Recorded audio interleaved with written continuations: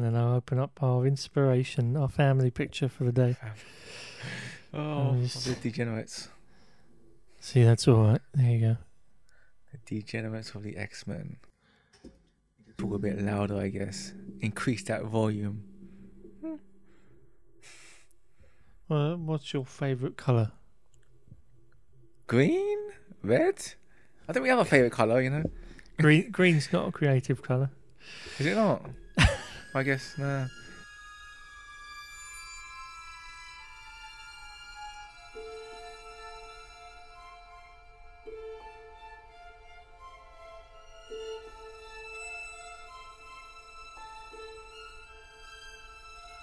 You know, a favourite colour thing is weird. It all depends on what mood I'm in, I guess. I don't mind green. Purple, I guess, as well. Because my background on Xbox was always been purple for last. I don't know how it. I knew you had good taste. Purple's a good colour. Hello and welcome back to the next generation X, the next episode of the timeline. We're on episode 2, and we're looking for the series at the X-Men series and side series of films. So last movie we watched was the original X-Men movie. Yeah, OG X-Men. You know, and it aged. It's still watchable. But you know, it's from a different era. It's funny how you go back and you forget how things were from a different era, how they felt then and how they feel now, and you're like, oh, I'm not sure if I would like this as much if I'd seen this now, in comparison to everything that's come since. That's because the standards has got better and better. For like, I don't know about that. I guess the X-Men movies, which we're going to find out, are all over the place. But for the next episode, I decided, I suppose, but we decided before we move on, we have to look at the one outlier that is from around this sort of period. So before the original X-Men movie came out, there was another film made. So we're going to talk about it today. Before we move on, though, how are you doing, Limbert? I'm doing fine. How have you been in this climate? Fine, 2020. It's been. It's one of the best years we've had. Oh.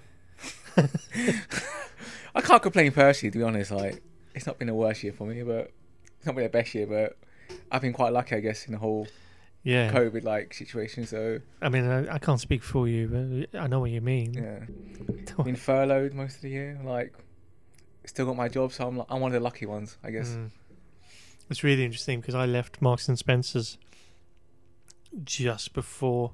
It's been a year now, so just before December, and it was in December when you started hearing about it in other countries, China primarily, but there were sort of nods to it, maybe a case or two in other places.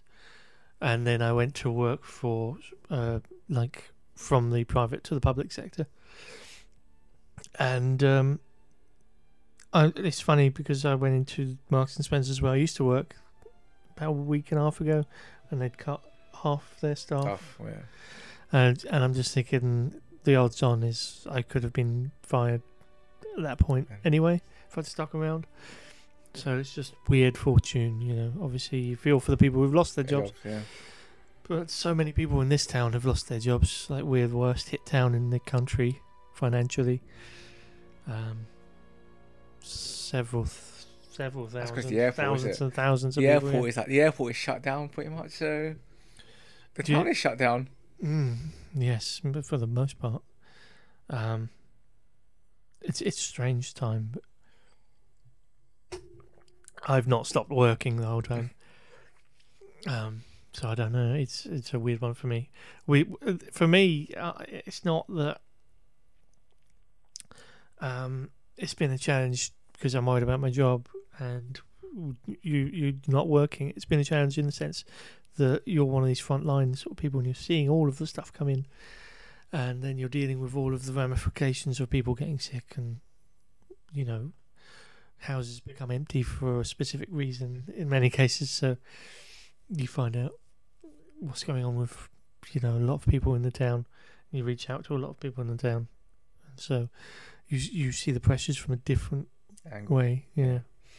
I don't see any of that. I just see it from the media side. But it's not been so bad. I'm pretty happy and healthy generally, and me and Nadia have not gotten sick. So That's a good knock on wood, obviously. Wood. Well, I don't aim to, if possible. Although hopefully this vaccine will be fairly distributed quite quickly. One hopes. And that it works. Also, That's the that's my plan is to sit back and wait and watch to see if there's any side effects on people. That's what my and plan assess is. to see if it's effective and it works for a prolonged period. I'm not anti-vax at all. I'm not either. I just yeah, but I think it's common sense just to kind of see how it plays out. Because it is a new vaccine as well. It's not like it's something that's been around for years. So like, you just have no idea what happens. Like, I mean, you just don't know. I'm not medically trained, so. But it's good to see we're both doing well, right? Yeah. So that's good, you know.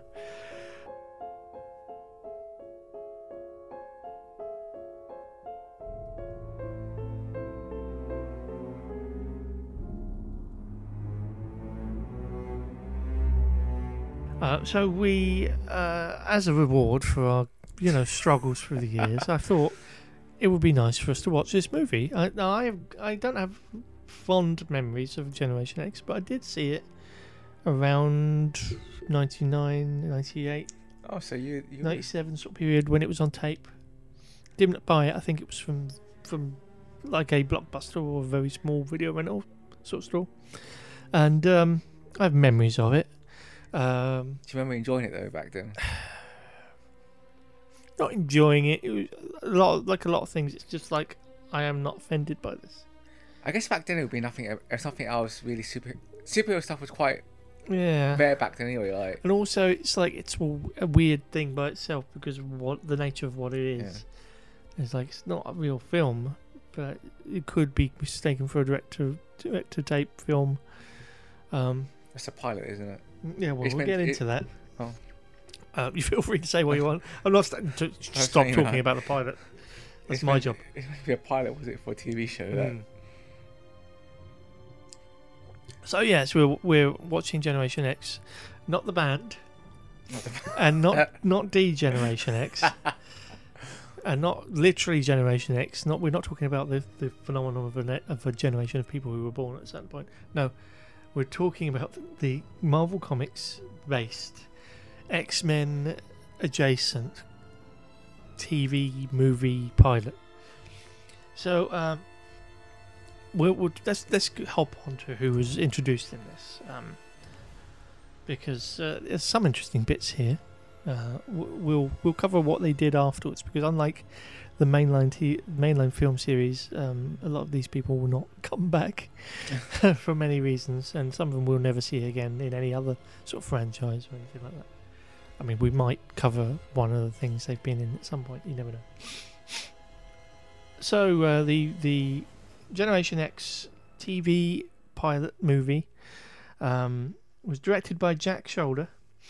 He was born in June 8th, 1945 in Philadelphia, Pennsylvania, and he's a retired American director. And he's best known for his work in the horror film genre, and we'll cover a couple more films later, I think. But notably Alone in the Dark, not based on the video games, but a film that was called that before the video games existed. And the most famously, he's the director of A Nightmare on Elm Street 2, Freddy's Revenge, which is famous for being a gay parable as well. Oh. So it's really beloved sort of horror. I can kind of see some of the influences, I guess, yeah. Yeah, we'll cover that, actually. We'll get into that. Okay. We won't talk about Freddy Krueger just yet. After this, he would direct Wishmaster 2. I've seen that as well. Yeah. And I'd say Wishmaster 2 was just above this, the Wishmaster series. Yeah, Wishmaster is a terrible series, really. But it's horror, cheesy horror. I mean, he's got a tact for doing sequels, at least, by the looks of it. So the screenplay was written by Eric Blakeney. I will admit now, this was a rush job for the research compared to even all the other stuff, because I watched this last night and it was quite late. And the way I watch these things, if I don't get to watch them more than once, I have to watch them, do some writing, pause, watch another scene, maybe go backwards, check details as I go. So this was a light. I feel for you. Yeah. Unlike the other ones where we want to dive in a bit deeper, and because there was probably more detail involved, I wanted, after the first X-Men movie being quite heavy in a couple of spots, I wanted something a bit lighter anyway. So the screenwriter Eric Blakeney was born September 14th, 1959, and he's American film and television director, producer, and screenwriter. He's known for writing award-winning episodes of television for 21 Jump Street. Oh, never seen it, but I hear good things. As for the cast, we have Viola Hughes as Emma Frost, aka the White Queen. She's born 29th of October 1959, and she's an English actress. If you couldn't tell from the accent, she's putting on you. No, of the two accents we hear that aren't American, hers is definitely the least put on of the two. You sound over. She was an English actress, television host, entrepreneur, author, and dancer. Best known for her role as Anna Devane on the ABC soap operas General Hospital and All My Children. Oh, never heard of it. American, I guess. American soap operas are not something that we would watch, let alone know anything about. Her portrayal of Laura in the 1983 film Staying Alive, the sequel to Saturday Night Fever. People hate that film. I've never seen either. We're not going to cover the Saturday Night Fever, Staying Alive duology of films in this series. Although you never know, maybe it's a side one. Next is Jeremy Ratchford as Sean Cassidy. He's not named, but he's also otherwise known as Banshee. And that's the character he's based on. He was born on August 6, 1965, and he's a Canadian actor. And he's not notable for anything before this, but he's done things since. So we'll get to that later. There is also Amaryllis, I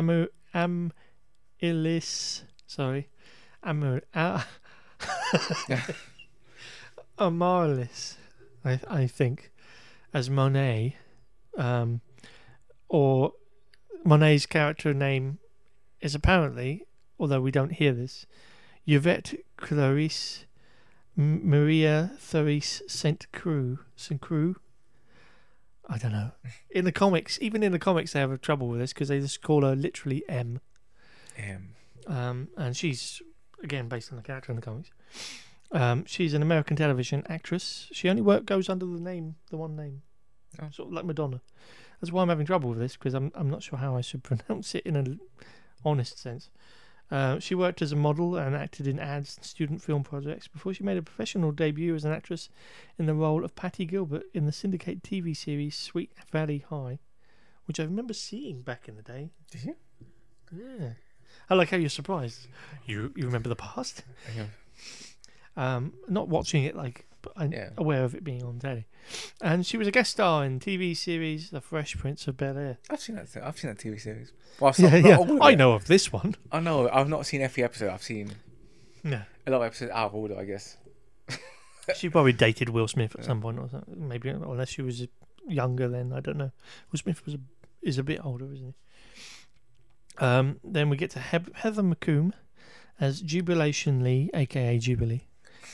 Jubilation. Heather Ann McComb, born 2nd of March 1977, is an American actress. In 1989, she played the title character in Francis Ford Coppola's segment of Life Without Zoe of the anthology film New York Stories. So, like a proper actress, finally. She played the part of Scout in the 1997 television program The Outsiders. Next is the fantastically named Bumper Robinson as Mondo. His real name is Larry, but Bumper is better, I suppose. Larry C. Bumper Robinson II was born June 19th, 1974, and is an American voice for afterwards as well, because there's not really much of note prior to this. Augustin Rodriguez as Angelo Espinosa, I think, aka Skin. He's one of the few characters where you actually hear his code name. Like Mondo is known as Mondo in the comics, and you don't hear him under his real name. Augustin Rodriguez is an actor and director known for Falling Down, the Michael Douglas film, and Strange Days, and we'll get back to him later as well. And Suzanne Davis is Arlie. Now, during the I don't know about you, but during the watching of it, I thought her name was Harley. I did as well. I was like, oh. But apparently it's Arlie. A-R-L-E-E. Last name Hicks, but I don't think that's mentioned either. I don't think so, no. Suzanne Davis, born February 10th, 1978, in Denton, Texas, is an American comedian and actress. Other than that, I can find she's appeared in the film 28 Days, not 28 Days Later, and played Jan in the General Hospital spin-off Port Charles. She also played the role of Alex Kaufman in the NBC Peter Engels teen sitcom Production Malibu. I have to confirm all of that, but I think that's correct. Some of these people don't have as much information online that's easy to find as others. But there is, IMDb's and stuff. I guess they're not mega stars. Again, this was a tidy sort of dig around, so there's probably more I could find if I had more time. If I do find any more information, I will put it in the show notes for anybody who's interested. I doubt I will put any time into that, though. Considering this film. Randall Slavin as Kurt. Apparently his last name is Pastorius. Or Pastorius. He doesn't seem to have a code name, but I think at least not one that's mentioned, but I think he does have an official code name, like on a couple of websites it's mentioned. Randall Slavin was born August 19th, 1969, so he's quite a bit older than the others, in Hollywood, California, and had appeared in Sybil, the TV series, Lowenstein's Lament, and in 1994, Legends of the Fall. He also had a part in Beethoven's Second, which I think is nice to note. And most notably, and probably our lead sort of title actor, is Matt Frewer as Dr. Russell Tresh. I misheard it as Trash or Trask, possibly. I thought it's Trask, but... Yeah. Matthew George Frewer is born 1958, January the 4th. He's a Canadian-American actor, singer and comedian. He's best known for portraying the 1980s television icon Max Headroom. Oh. You see, and now you can see why. Because we were having a conversation earlier, weren't we, about his performance. And I'm sure we'll talk about it a lot more later. But his performance, you said, was... a knockoff Jim Carrey. A knockoff Jim Carrey. I didn't mean in a bad way. It just felt like they wanted the Jim Carrey, performance. And they couldn't afford Jim Carrey, so they got the next best thing. Yeah. The C-level Jim Carrey performance. He's making choices in this film. What I think they've probably done is I've got on the Max Headroom guy and said, can you be a bit more like Max Headroom, sort of, Yes, yeah. He's a bit of a stupid character, though. Not quite the same, He's a bit of a silly character, though. Oh, well, we'll talk about that. Notable side characters and actors. There is also an appearance from another character actor, from Gary Chalkus, I think, a detective in the beginning of the show. He's behind the desk and he's talking about them taking her away. Oh, yeah. Gary Glenn Chalk, born February 17th, 1952, is an English-Canadian film, television voice actor. He's provided voices for Optimus Primal of Beast Wars, Transformers and Beast Machines, as well as Optimus Prime in the anime English dubs of Transformers Armada, Transformers Energon.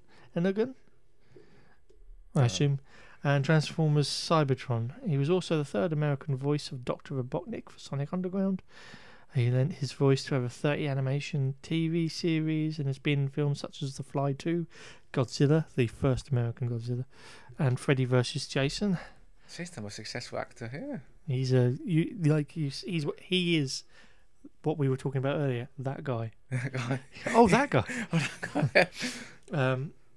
He was also playing the recurring role of Colonel Chekhov in Stargate SG-1. Is that still going? I mean, he was. This was filmed over 20 years ago. So, yeah.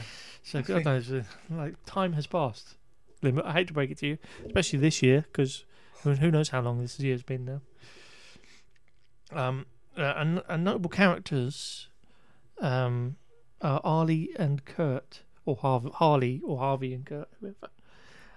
They were developed specifically for the show and not originally in the comics. They're thought to be stand-ins for, in Kurt's case, Chamber, who was an interesting power set because his mutant abilities, when he was a teenager, he entered into puberty, his mutant abilities manifested, and he exploded from the inside. And so his bottom jaw was blown off and his chest was blown out. And what was left was just sort of constantly burning plasma and magma. So he had, like, his character, he would be well wrapped up and he'd have a scarf wrapped around his face or a piece of fabric around his face that would go up to his nose because it would cover the fact he was just this gaping chasm. And he could just blast that energy out and things like that. Arlie was created to replace Husk, who had the power to shed her skin and reveal an epidermis of a different composition underneath. So imagine peeling your skin off and then the skin underneath is made of metal or different sort of material. With Chamber, the production team wanted Chamber to be on the show, but financially it was too expensive to do that. There's no real mention of why Husk wasn't used, because for the most part she just looks like a teenage girl with blonde hair, much like the character that's replaced her. And maybe they would have put that power in later, but maybe there's just something weird about peeling the skin off, and they didn't want to risk somebody trying to copy doing something weird like that to themselves. The rest of it's too fantastical for it to be faked. So there's some notable characters before we get into the actual production from comics. Much like last time, we want to mainly hit the 4 key characters. The first one is Emma Frost. She's pretty recognisable. I'm sure you've seen something with the Emma Frost character in. Probably. I can't remember. How many of the X-Men films have you seen before? Most of them apart from Apocalypse. So if she appeared in Apocalypse, then she didn't appear in Apocalypse as far as I remember. Emma Grace Frost is a powerful mutant telepath born to a rich Boston mercantile family. After parting ways with her family, she became the White Queen of the Hellfire Club and began a financial empire as the CEO of Frost International. Starting as an enemy of the X-Men and clashing with the New Mutants and New Warriors, she later had a tragic accident that changed her heart for the better, putting her love for teaching to good use, but never afraid to cross the line of the morally correct. She became the co-headmaster of Xavier's School for Gifted Youngsters, where she trained the latest generation of mutants known as Generation X. She has since gained the ability in the comics to transform her body into organic diamond, rendering her indestructible and making it more effortless to hide her emotional side. Seldom worried by what others might think of her, she has become a valuable member of the X-Men and a leader to the mutant community in general, currently sitting on the Quiet Council of the mutant nation Krakoa. I'm not super up to date with the comics. And having resumed rights of the reins of the newly branded Hellfire Corporation as Chief Ambassador of Krakoa. Like at one point, a whole nation of mutants was created. Oh. Because there was this period immediately after the House of M storyline, I think, where a lot of mutants just vanished or lost their powers, and there was only a handful of mutants left. And then they were under attack from the Inhumans, because there's always been this thing where Inhumans and mutants don't like each other, generally. The power struggle. Sort of. Like, if I think we mentioned it before, but if an Inhuman becomes an Inhuman officially when they go through Terrigenesis, this is me becoming a nerd. Terrigenesis, where they're exposed to a gas that makes their powers manifest, and it is inbuilt in them from birth, not as a natural genetic occurrence, but because of manipulation of their genes by an alien race in the past. So generations later, others are born due to this manipulation, and they're born via that they manifest via the Terrigenesis process. They go into a cocoon and break out as a powerful creature, you know. But mutants are born naturally via evolution as mutants and have powers. But if you were to expose a mutant to the Terrigenesis process, humans would tend to be alright. Inhumans change and mutants die. Oh. As well. So there was this one point where I think some sort of big Terrigenesis bomb went off and covered much of the planet, so loads of mutants were killed out. Oh, I see. In a large terrorist attack. I've not followed the comics very well. I'm probably making loads of mistakes, but I seem to remember reading lots of these things that happened. So I'm sure the Krakoa thing came as a result of some of all of that happening to Mutant. I think the Marvel Comics were phasing out a lot of mutant-focused comics because of this change to Disney, and Fox hadn't been bought up yet. So that's why Fantastic Four comics were phased out as well, because they were owned by Fox. Yeah. The Fantastic Four moved to being called the Future Foundation for a short period as well. I don't know if that's still going. I dip into comics once every so often. But I digress. The next important character is Jubilee, or Jubilation Lee, the daughter of two prosperous Chinese immigrants. Jubilee Lee was born and raised in Beverly Hills. She was born to be raised in Beverly Hills. Born and raised in Beverly Hills, California, and lived a charmed life. Jubilee attended an exclusive Beverly Hills school and was believed to have gymnastic potential to participate in the Olympic Games. However, all in one fateful weekend, her parents lost their money in the stock market and were mistaken for their neighbours, also named the Lees, and killed by two hitmen, while Jubilee was out with a friend of the family. Jubilee was then, as a consequence, sent to an orphanage, but ran away and hid in the Hollywood shopping mall. Stealing food to survive, Jubilee first discovered her mutant power to generate blinding and explosive energy fireworks while running away from more security. The stress of running away from the security guards caused Jubilee to emit a large light energy blast while in a back alley. This completely disoriented the men and allowed the frightened young girl to escape. Upon learning her mutant ability to create fireworks, Jubilee realised she could earn money by using her powers to entertain customers and visitors in the mall. Oh. She became a street performer. Frustrated with the young girl's rebellious nature and powerful light shows, the mall security hired mutant hunters known as the M Squad to capture her. Jubilee held her own by blasting the M Squad's energy tracker beams, but she was eventually caught. Luckily, Jubilee was rescued by the X-Men Dazzler, Psylocke, Rogue and Storm, who happened to be in the shopping mall. Curious about these strange women, she followed them for a while and later jumped into a portal after them. Oh. And that's how she ended up part of the X-Men. Later on, she became the central character for the original X-Men cartoon. I remember from that. Yeah, so everything you saw was from her. And you see that sort of story play out. She's with some foster parents in that, and it's slightly different, but she's like always the central viewing point for the teenage and kids watching, And she has, close ties to Wolverine, especially in the comics. You wouldn't know it to watch the films, but she sees him as somewhat of a father figure in the comic books. In the movie, Rogue sort of replaced that role. And more recently, Jubilee has both turned into a vampire and adopted a baby. Good on you, Jubilee. I think she's still a vampire as well. Oh. They updated her look slightly, but she was like really new, cool design. So she has fireworks and vampire powers now, and like Blade, like she was part of a group of vampires who could walk around in the day. The day walker. And they don't have the thirst for blood. Oh. So all the benefits and none of the downsides. She's literally Blade, isn't she? Next up is Angelo Espinosa. Oh, I got it right first time. I'm getting better.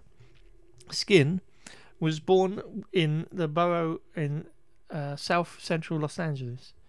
His girlfriend Taurus became a gang member, straining their relationship because Angelo refused to fly colours, mostly for his mother's sake.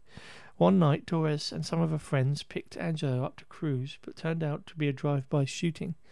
The stress of the incident caused Angelo's powers to manifest, and he passed out.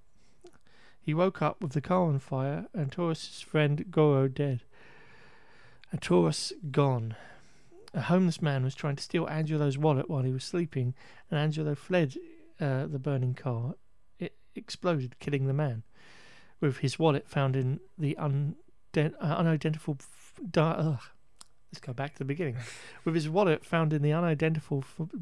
Unidentified. Can you say it? Unidentified. An unidentifiable... Almost.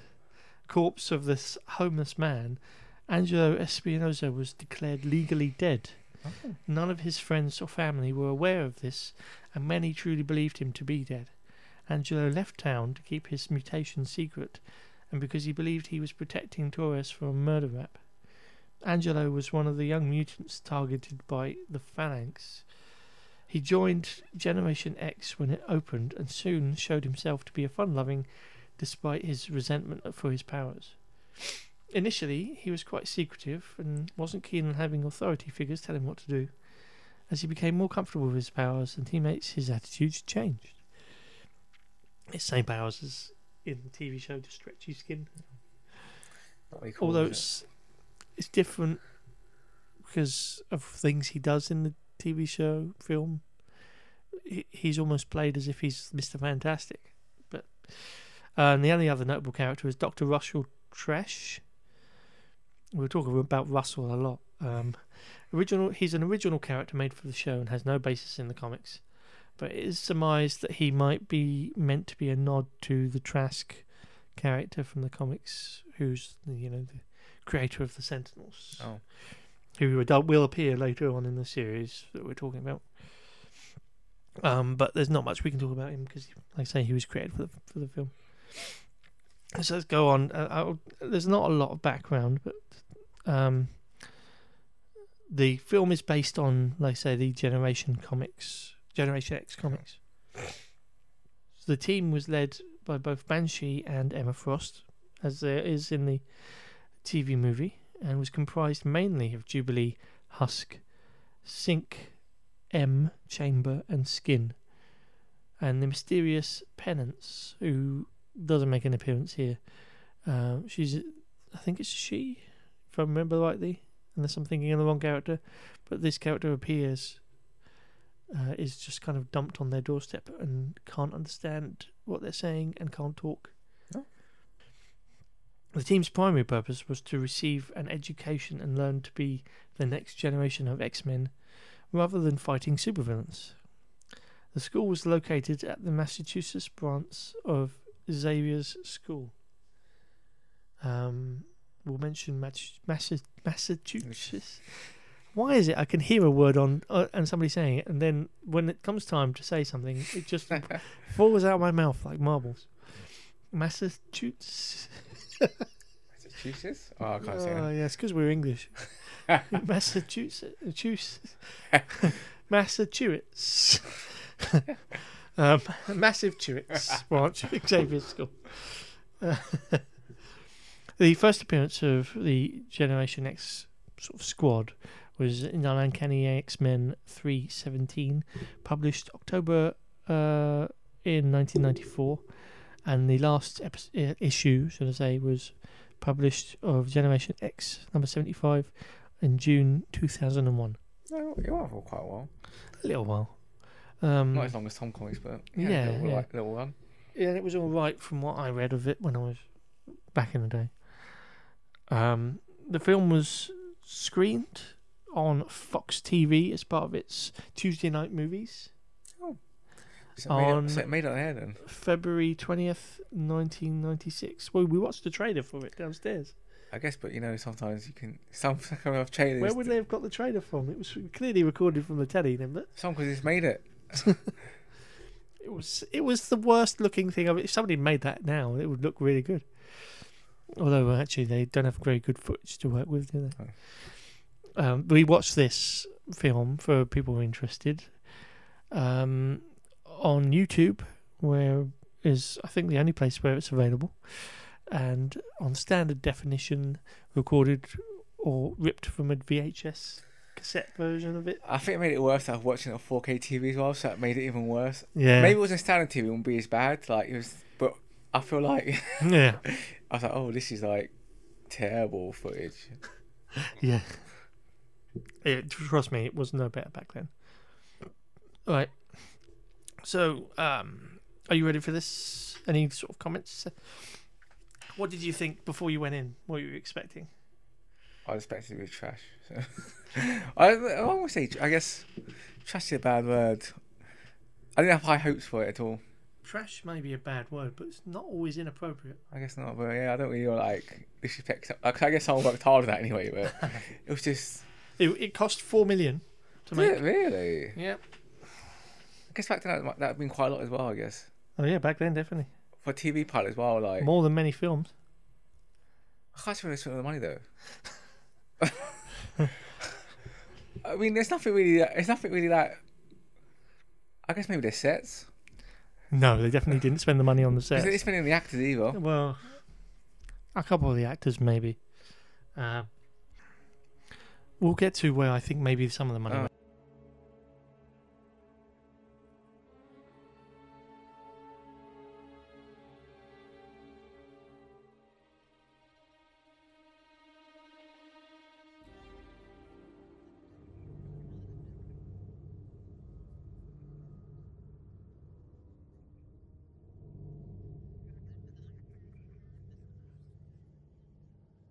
Right, let's get into this.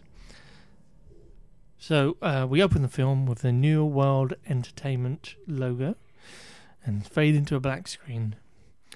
White text appears. Mutation. It seems to be referencing a dictionary definition. Mutation. 1. The act of being altered or changed. 2. The illegal genetic condition, US Statute 5504178. First apparent in puberty, caused by the X factor located in the pineal gland of the brain. Now, I didn't research the pineal gland or any part of the brain. I'm sorry. I should have. I wish I had.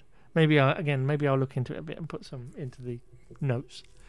But I did look into the dictionary definition of mutation. Noun, biology, also called break.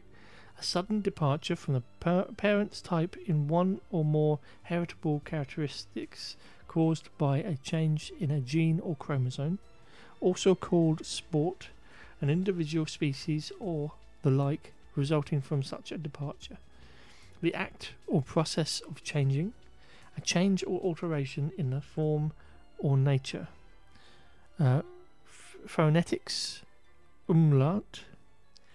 Linguistics in Celtic languages, synthetically determined metamorphomic phenomena had to be precursed with morphophomic phenomena that affect initial sounds of words. So the way the accent and the original language, the Celtic language, sounds. According to the Oxford English Dictionary, the action, that was from dictionary.com, by the way.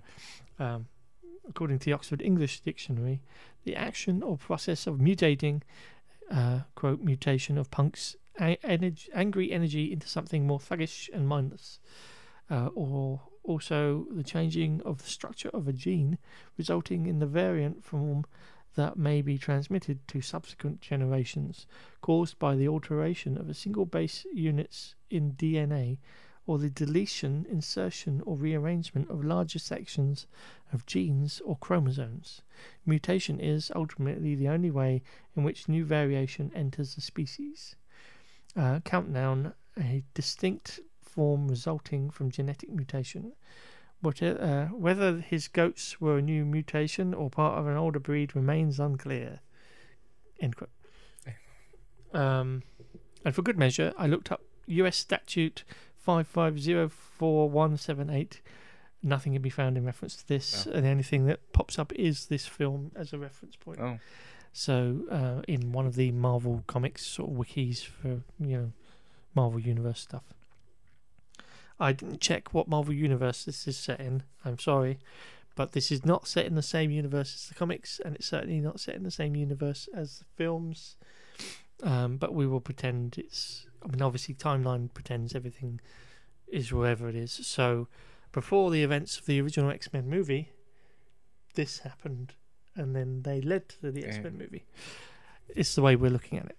Oh. You'll be able to follow along. When we finally create a website with an actual timeline on it, this will make sense, but I'm sure you all understand. After that, we see a scan showing a cross-section of a person's head, like cut down the middle vertically, sort of cross-scan. And the area of the brain is lit up red. Before more text appears over that image, all life mutates, which is, I suppose, technically true. Doctors talking, a pair of gloves, a turning handle. We should get good secretions, a voice states.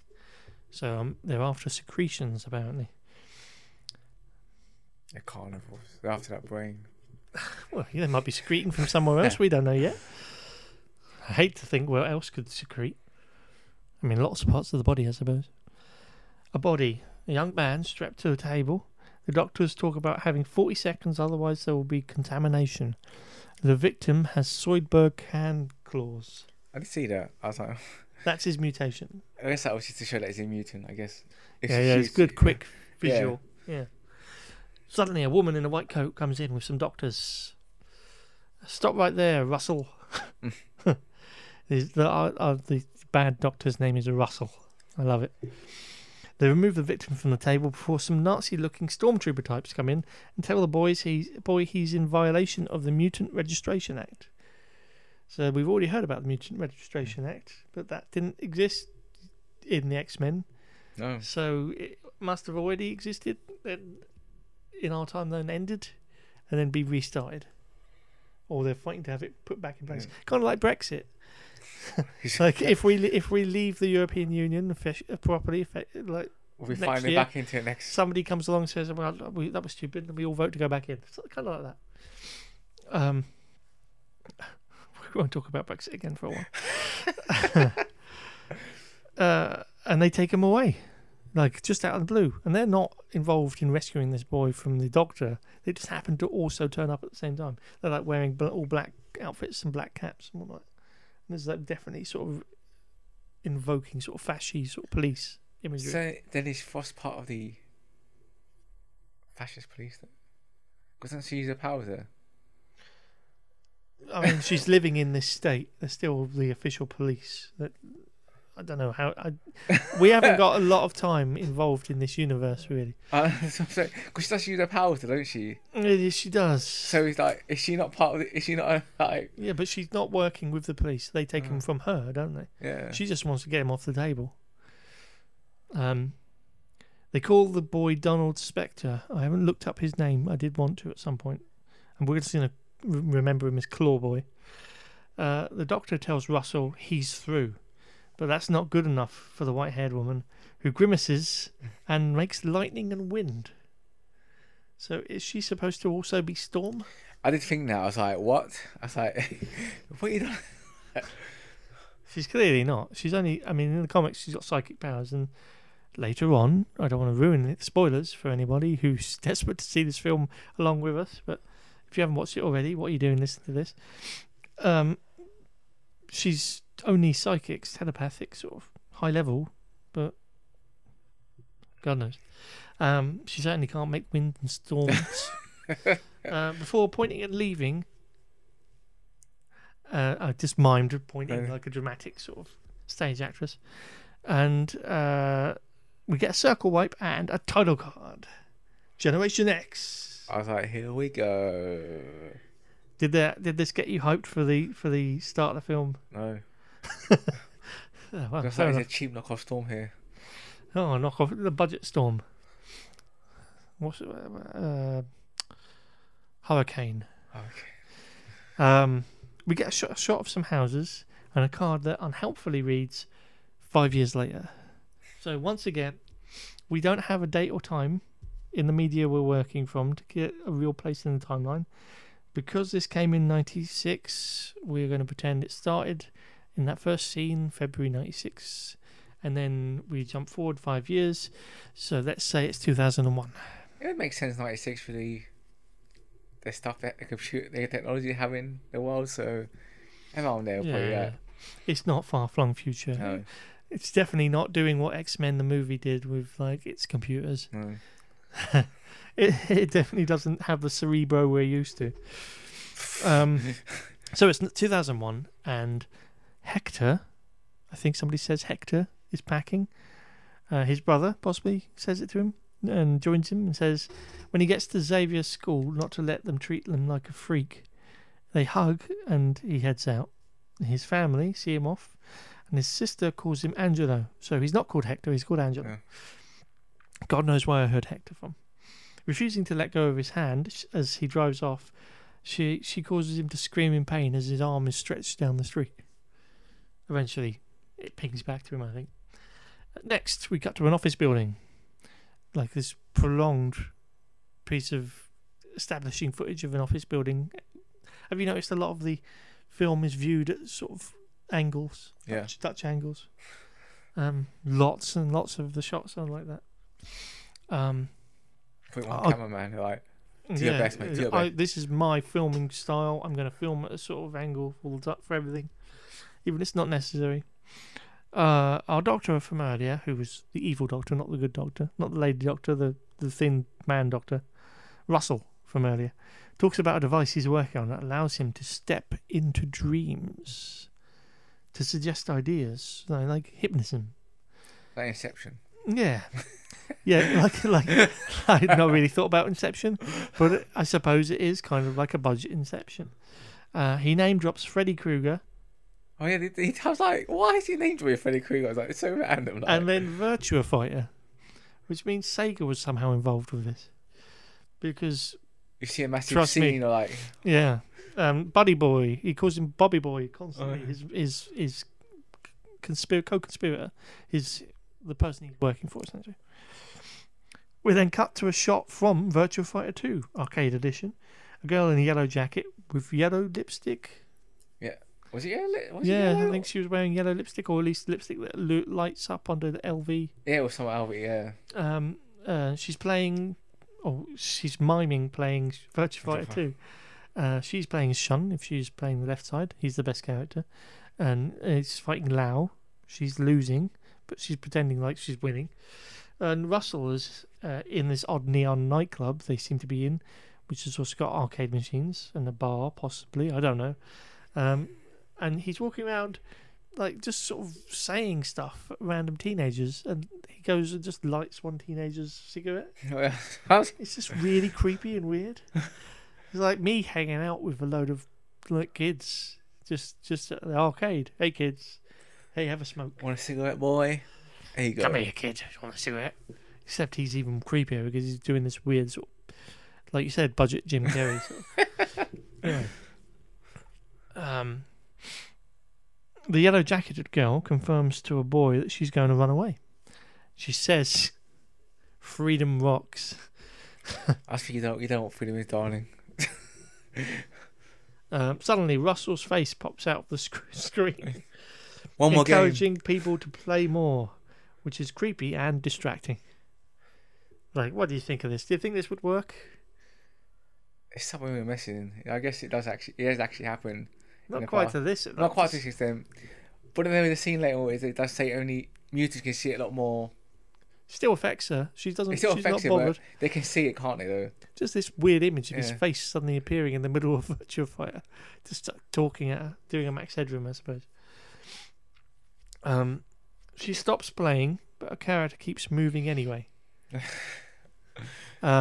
Notes, this is because she's not playing the game, and the game is in fact just on the demo screen. It even shows the insert coin thing in the top corner. She plays so hard, or mimes playing so hard, that lights come out of her hands. She can't control playing. She's smacking the buttons, and which can happen. I don't know if you've noticed when you've been down the arcades when you were younger. You know, you get into a game and then lights would come out of your hands. No, not it's imagination. Oh, okay. Maybe I was just getting excited. Which causes Russell to notice, as he turns round, if you notice in the background, there's an X-Men arcade machine. Which means we need to break this down, I think. There's an interesting philosophical question being asked here without anybody's meaning to. Freddy Krueger exists in this world, which means the Nightmare on Elm Street films exist. And the X-Men exist as a comic book and video game. So this universe, Generation X, based on the X-Men comics, exists. And so the X-Men also exist. But then the X-Men comics exist. Yeah, but then... Well, we can't jump forward if you're going to mention anything. But it's an interesting...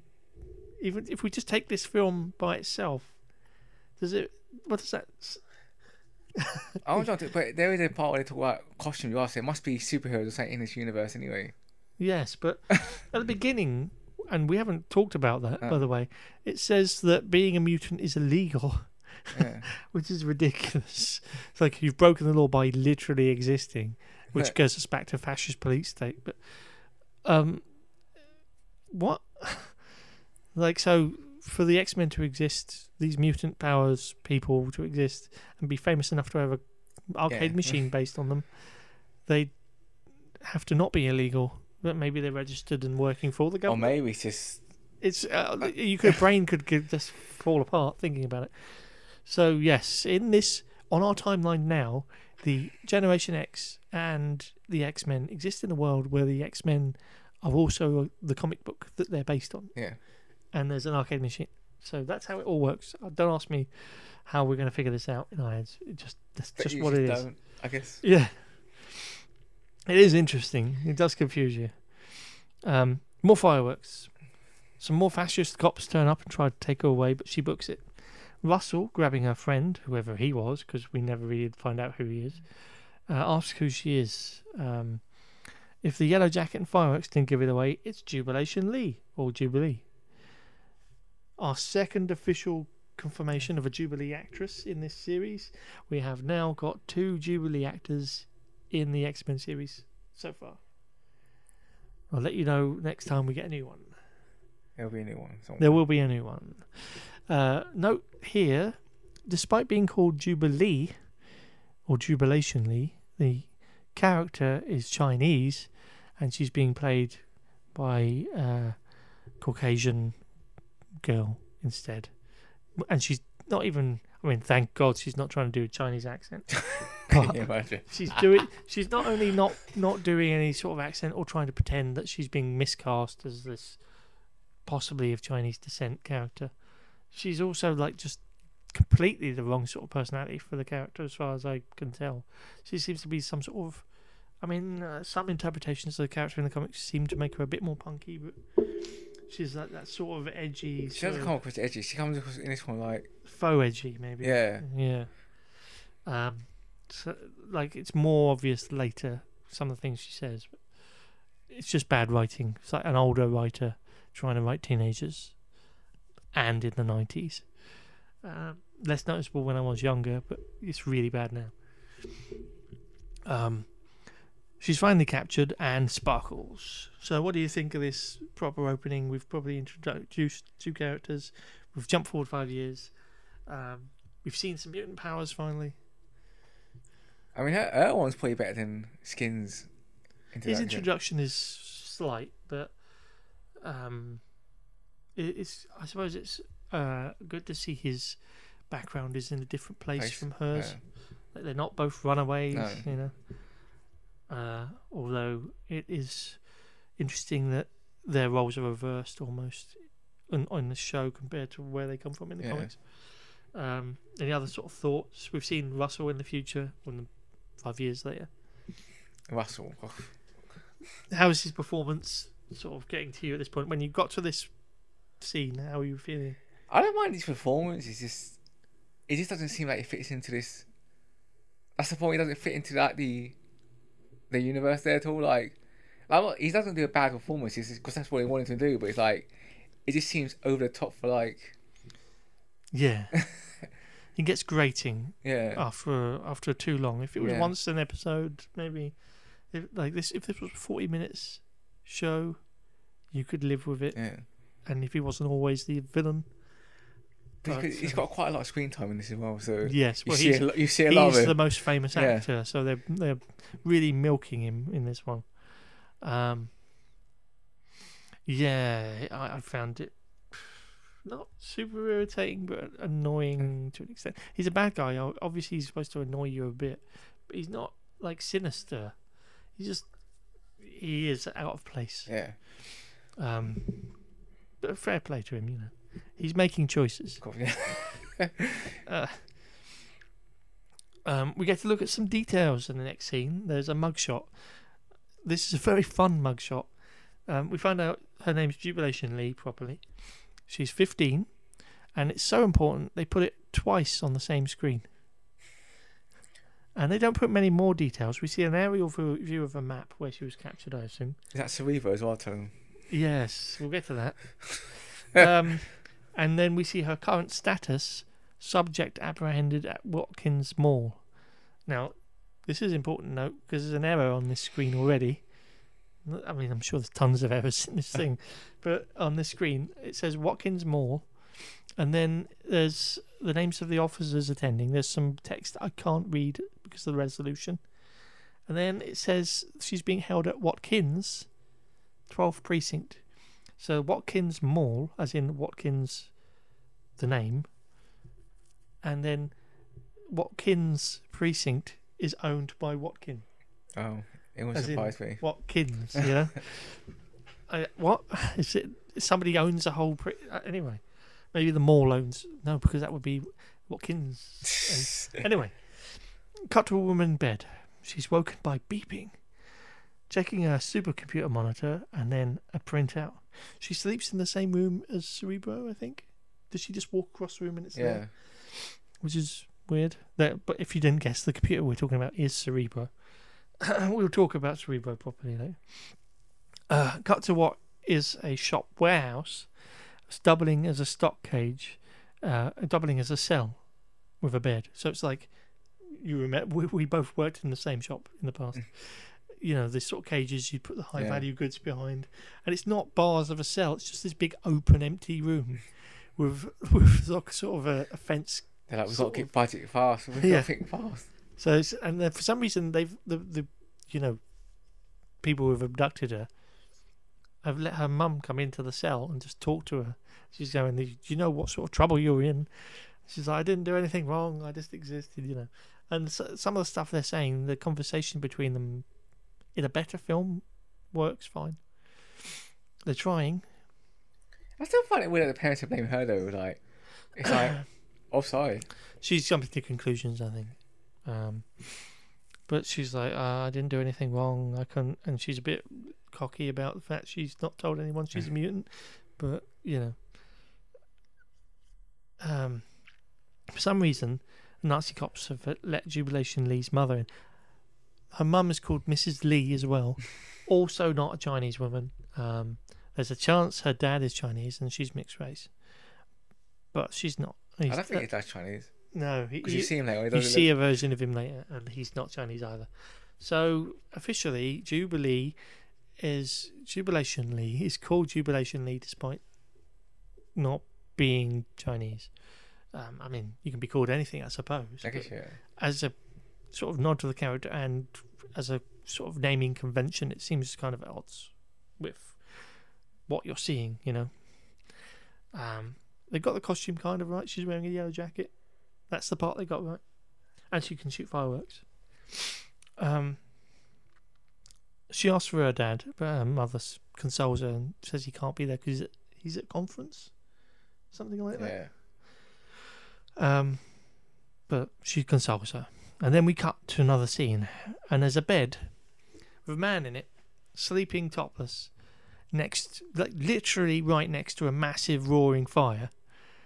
And that is the most heinous fire risk I've ever seen. Like, if he just rolled over and his covers went into the fire, this is, like, it's bad enough when you've got a bar heater in the same room while you're sleeping, let alone a fucking massive roaring fire. Like, he should be dead years ago. Like, and who has a fireplace in their bedroom? He does. I mean, I know where they're supposed to be staying is, like, an ex-mansion. And, you know, Xavier's wealthy, so he's got apparently 2 mansions. But it really got my back up. This ridiculous. I'd love to see the thought process behind the sort of the set making, the scene making. Like, we can live with the fact that the police station is in a warehouse, but that's just it really got my. I don't know. Anyway. What are you telling the kids? You shouldn't be near a fire like that. Our still unnamed mystery woman wakes the slumbering Irish man. He's got what you assume is an Irish accent. You can just about tell. It's a terrible Irish accent. It's quite annoying. I don't know why they want you notice he doesn't get a lot of screen time in this. Yeah. Despite being one of the 2 main teachers. He's not Irish in real life. He's Canadian. So it's even more insulting. Just have his Canadian accent. I don't understand why someone. Well, he's supposed to be playing an Irish character right now. But... Yeah, but Jubilee's meant to be. Yeah, Jubilee's not playing the character she's supposed to be playing, so why should we care right now? So just have his own accent. And he could also just be somebody from an Irish descent who's lost his accent. You know? We cut back to the stockroom to find a man behind a desk, who is the character actor we mentioned earlier. An oversized desk. It looks like he's at a desk like this, even though they're actually sitting down. I know nobody can see me, but I'm lifting my arms up to like my shoulders to mime the desk sort of height. But it's just a normal desk. I don't know how it looks that way to me. In what is an empty, echoing room. If this is a police station, why this? It's a quiet police station. Maybe because it's at night, but you still expect a couple of other people to be in there. It's just him and Jubilation Lee's mother. Jubilee. We'll call her Jubilee from this point. He's sending Jubilation to a mutant camp, which also gets a bit fashy. Sending people to camps, and after touching on like the X-Men, the first movie, and all of the association with the Nazis and camps and stuff. You know, you can see where that's all coming from. Which makes her uncomfortable. He's convincing her that it's the best thing. They talk about reintegrating her into society or something along those lines. Yeah. Like sort of almost like reprogramming her, but ultimately she's just going to be taken away and not come back. Outside, as her mum's leaving, the Irishman and the white-haired woman approach. She's more like very light blonde, and it's clearly a wig. It's one of the worst wigs I've seen in a long time.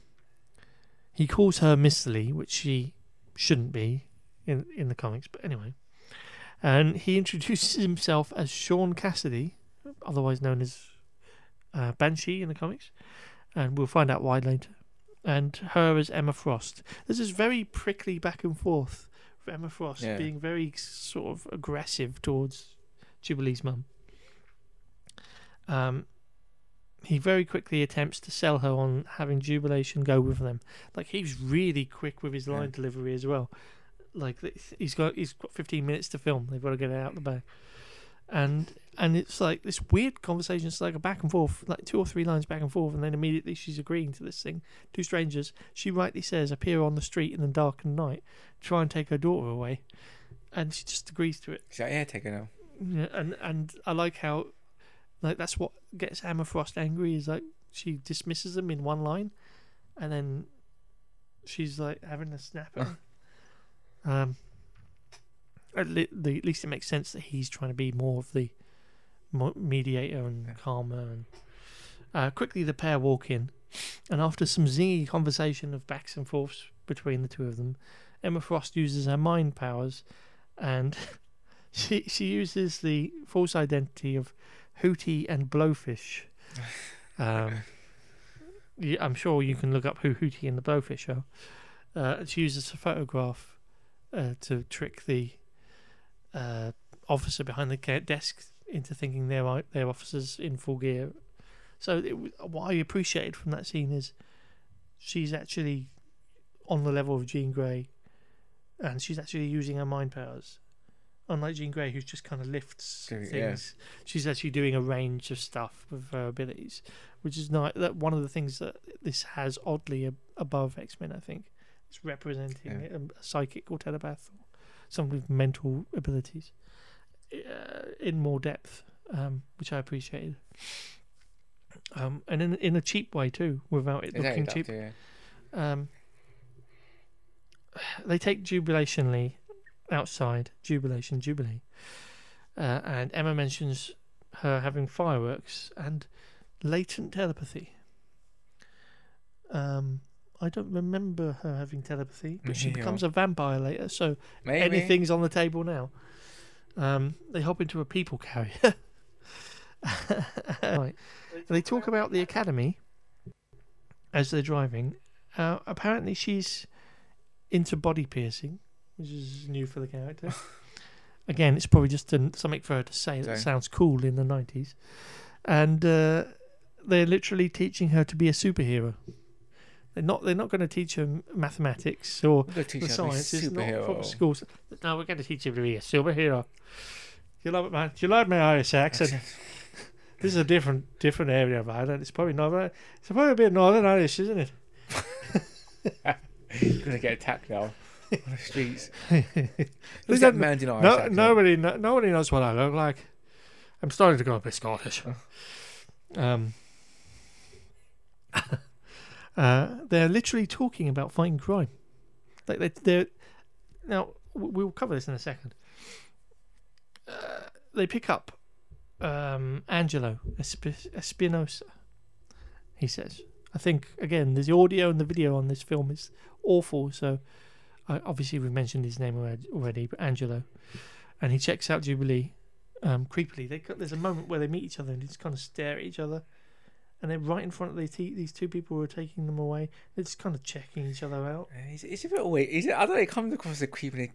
We'll get to it later, but it does come across... Yes. It does come across as kind of a creep anyway. Like, I don't know. I don't think I meant him to do that, but he does kind of... Trust me. I don't know, but I also picked up on these creep factors that were going on. But I don't think it was just him. I think there's a lot of creep factor going on in this fucking... Anyway...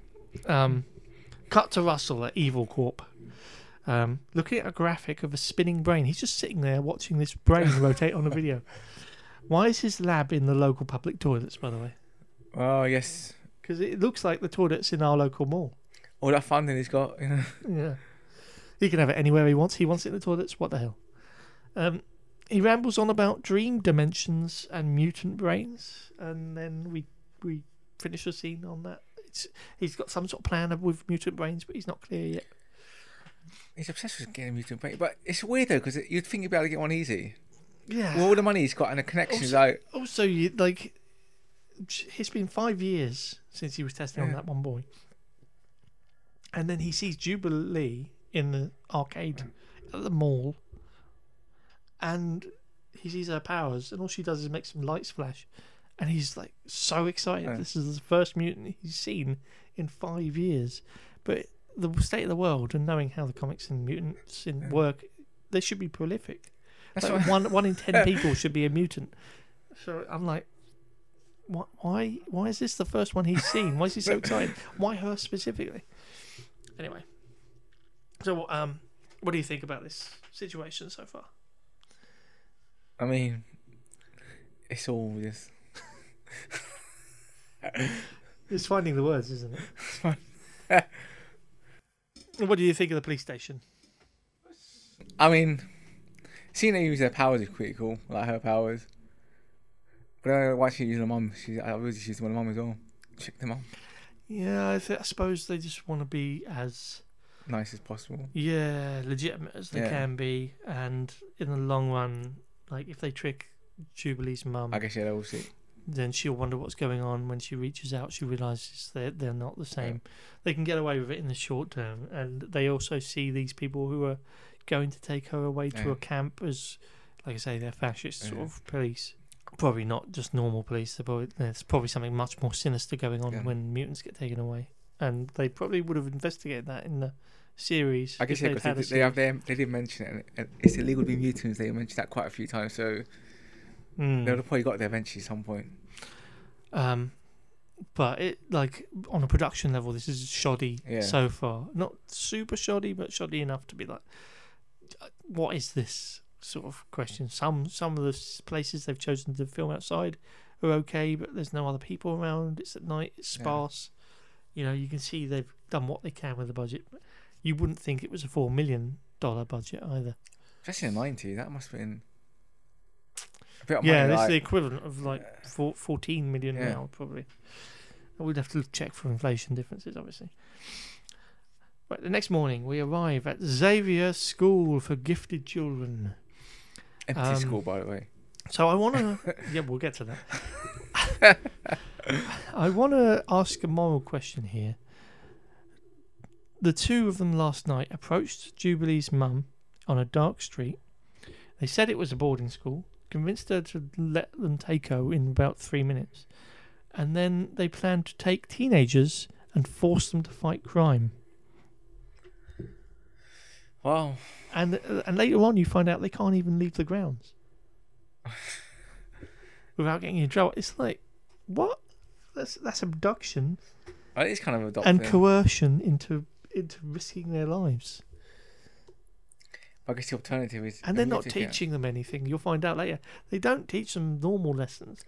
It's like, here's how to use psychic powers. You might have some psychic powers. Oh, well, the early version of the Xavier School It's a has normal its, school, was it? Like, has its bugs ironed out by the time we get to the X-Men, first Yeah. X-Men movie. It's a real school by then. That's what I appreciate from the X-Men movie. Is like you get to see the school. It's always mentioned as a school in the cartoons. In some of the comics, it's less obvious, but in more recent comics, they started filling it out to make it look like more like a school. So, yeah, I appreciate it when it does that properly. But this, like, well, we'll get onto how sparse the place is. But it is a bit alarm belly. This building seems smaller, but it's. We'll go ahead actually and jump to the bit where I've mentioned it. And I've got an interesting note here. The mansion used for the Xavier Institute is Hatley Castle, which is also used at Xavier's school in the films X2, X-Men United, X-Men The Last Stand, X-Men Days of Future Past, Deadpool, X-Men Apocalypse, and Deadpool 2. it's the X-Men mansion. This is the same mansion as in all but one or two of the films. So it's the same mansion. Yeah. It must be the same universe. It's the Yeah. same. I think that's really interesting. Like maybe this really is before the films. When you think about it. I mean, it's a stretch, I know. I mean, you could have seen. I guess it could have been before the films, because I mean, yeah, they came in. Maybe Xavier came in and was like, "What have you done to my house? yeah, Where have all the kids gone?" Anyway, they go into the sort of induction sort of area, and they use an old eye test machine to scan Jubilee's retina, and then they force her to strip nude She objects, and they still make her do it. You have to have your swab or whatever. So they make her take her clothes off. She thankfully doesn't take off her bottoms and leaves all her jewellery on. And then Emma Frost just takes a little test swab and swabs her armpit. So she didn't need to be nude at all. So this is raising even more moral questions to me. Like, what the fuck is going on at this school? If that's what this is. And then you see skin just like peering over, like, "Grr," and a girl with her boobs are covered up, but she's half nude. Oh, good old skin. And then she tells him he's next, which is even more like, shouldn't the man be doing the boys' test and the woman, just because they're underage as well? These two strange adults have taken underage teenagers and got them to take their clothes off. I didn't expect to be saying that sentence when I said I was going to watch this. It's the 90s, man. Yeah, anything was possible in the 90s. Jubilee and Angelo head outside to meet the school's other teens, which is 4 kids. 4. The whole school's got 4 people. Early days for the school, possibly. They introduce themselves. The 2 boys come over and immediately call Angelo a dork, possibly. Yeah. I think it's dork. That one's less clear. And butthead, and leave. Next, a girl in baggy clothes walks over and introduces herself as what I thought was Harley, but it's actually Arlie, and points out Mondo, the bigger of the 2 boys, Kurt, who's always wearing glasses, and Monet. Cyclops. Yeah. No, not quite Cyclops, but budget Cyclops. Budget Cyclops. Guy-clops. They discuss powers Kurt has. He can shoot similar to Jubilee, sort of light or energy from his eyes, and possibly see through stuff. Citations needed on that one. Angelo's skin stretches. We don't really find out any of the other powers. Not at this point, anyway. Then they just randomly play, what Americans call football. Mondo accidentally hurts Skin by stretching his arm, so everybody jumps on Mondo. And then Sean walks over and shouts at them. And we see him use his powers finally, which is just him screaming and lots of energy coming out of his mouth, just like Banshee always is. Banshee can also fly in the comics, but we don't obviously see that here because that would be anything. It's budget. More budget. Some string to hold him up. Maybe him on a sort of trampoline, or the old Superman trick where you just stand in front of a green screen like that. Anyway. They're all apparently being cartoon bitchy types. Sorry, I've jumped ahead. Jumped ahead in my script. Later, the girls are in their room, and Monet talks about Harley being a natural super soldier, essentially. Like, she's got, really tough, muscular body, but she's hiding it. And she's stronger than Mondo, she says. And you don't really see that in this film. And if anything, she's also the same, but not with the musculature. It's weird. I feel like if it continues, she'd be the leader of the group as well. Which one? Harley. I don't know about that. You don't think so? No, I mean, they're using her as a visual sort of. We'll get to why later. Yeah. They use her as a sort of. No, but I feel like she's the one that kind of keeps the whole group. She tries to keep the whole group like. I think maybe the comics focus more on M. No. Because obviously Harley or Arlie and fake Cyclops are added for this. Yeah. So with Monet already being there and also being a super strength sort of character, we'll get to her power set in a minute. She's kind of at odds. Why have 2 super strong girl characters when you could mix it up and do something interesting? It would have been better if they'd been able to keep Husk, but maybe they could have actually thought of an original sort of power set. But no, she's just got a really toned body, and she finds that embarrassing.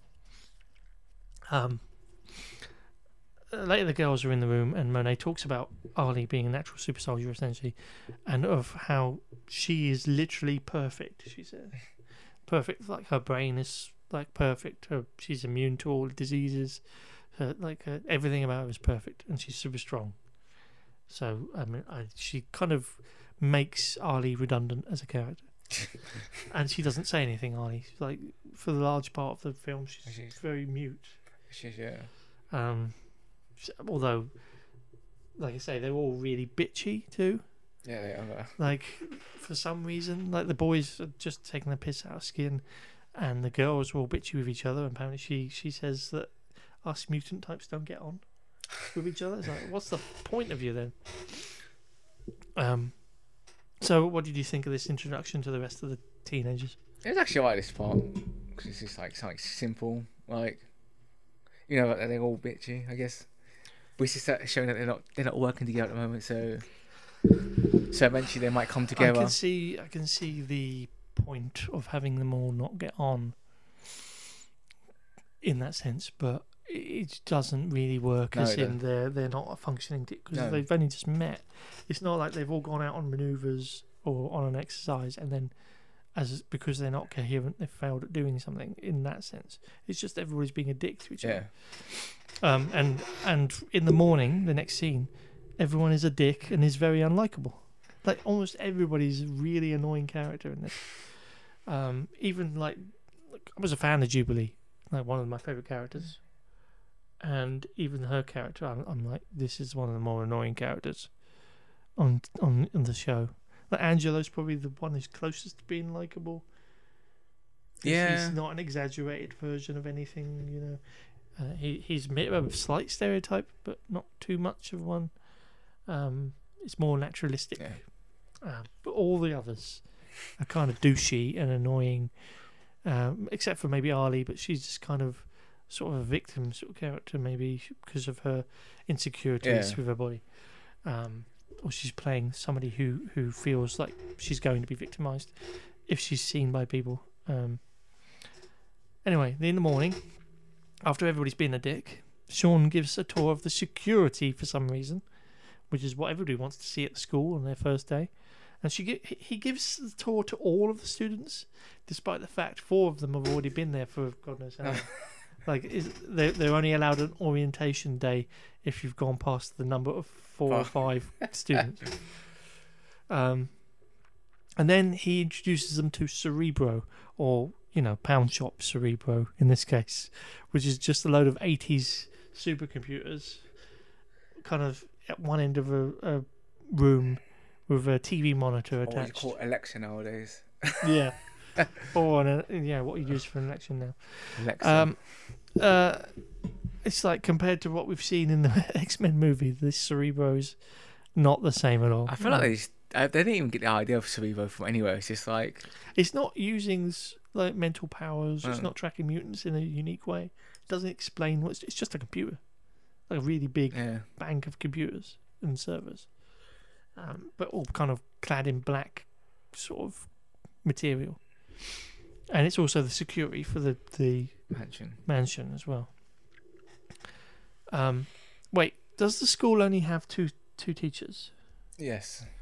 Oh, well, that we see anyway in this one. I mean, I suppose it just has 6 students, so that makes sense.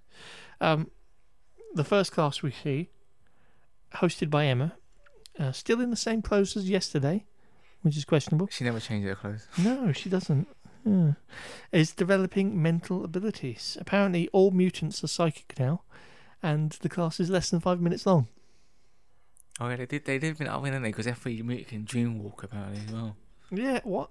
Like, she starts talking about the dream web, and I'm just like, what the fuck is the dream web? Oh god, here we go, sort of thing. Well, she does this thing where she holds a card up, and they're all trying to guess what's on the other side of the card, and Jubilee and Skin both get it right, but Skin keeps it quiet, and Jubilee's just kind of excited to just say what is behind each one, because she's new and she's young and she's, you know, that sort of personality. Well, she's supposed to be, because she flops between excitable and attentive sort of student who's likable to really douchey sort of student character who's trying to be all cool and stuff.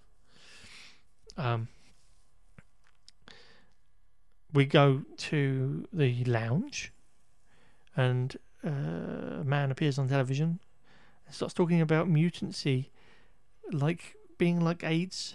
Oh yeah. Which was a sort of yikes moment. there. We could have prevented AIDS. If I we heard that. I was like, but also the director again directed Freddy Nightmares on Elm Streets 2, and that's a gay parable, and so there's the potential that there is a connection to him personally, and that's why he mentioned AIDS in the but it feels like a yikes when it comes up, whether or not associating AIDS, and I mean it's a stigma thing as well, and X-Men is also a parable about homosexuality too, generally, and being different from others and oppressed by people, being a minority. So there are lines that can be drawn there.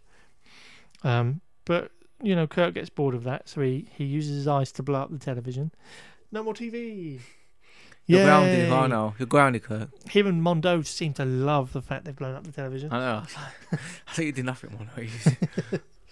He's like, yeah, just like that, yeah. And they do the stupid 90s hand sort of shake thing that I don't know. I was never cool back then. I'm not cool now. I don't care.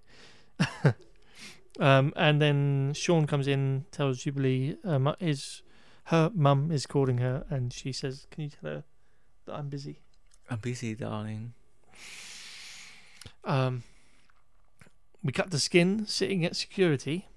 There's a breach, and very quickly everything goes to pot, and he starts screaming for help, even though this is just a test. It's like his reactions are so ridiculous. Like it's like your first day at school, you're just sitting at the security computers already, and they're testing you on security maintenance and management. You failed security maintenance. It's like, what sort of classes are they teaching at this place? And how is he so good at hacking as well? What? Yeah, that's never mentioned as well. It's implied that he's good at computers and hacking. Like, that's, obviously TV hacking, which comes up later.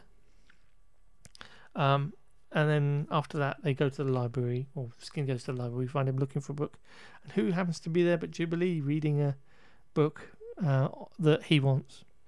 And it's the book that Emma mentioned in her lesson earlier about the dream web and all these powers and whatnot.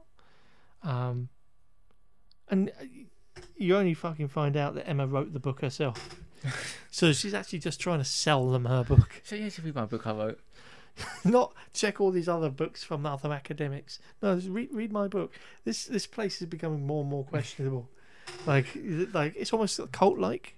I wrote that book. The only information you're getting is from the people who are there, and they wrote all of the lessons. It's my book. Read it now. Jubilee calls the book mega weird, and she says the reason she's looking into it is because she wants to go into her parents' dreams. Oh. Apparently there's a dream web as well that comes up here. That all mutants can access as well.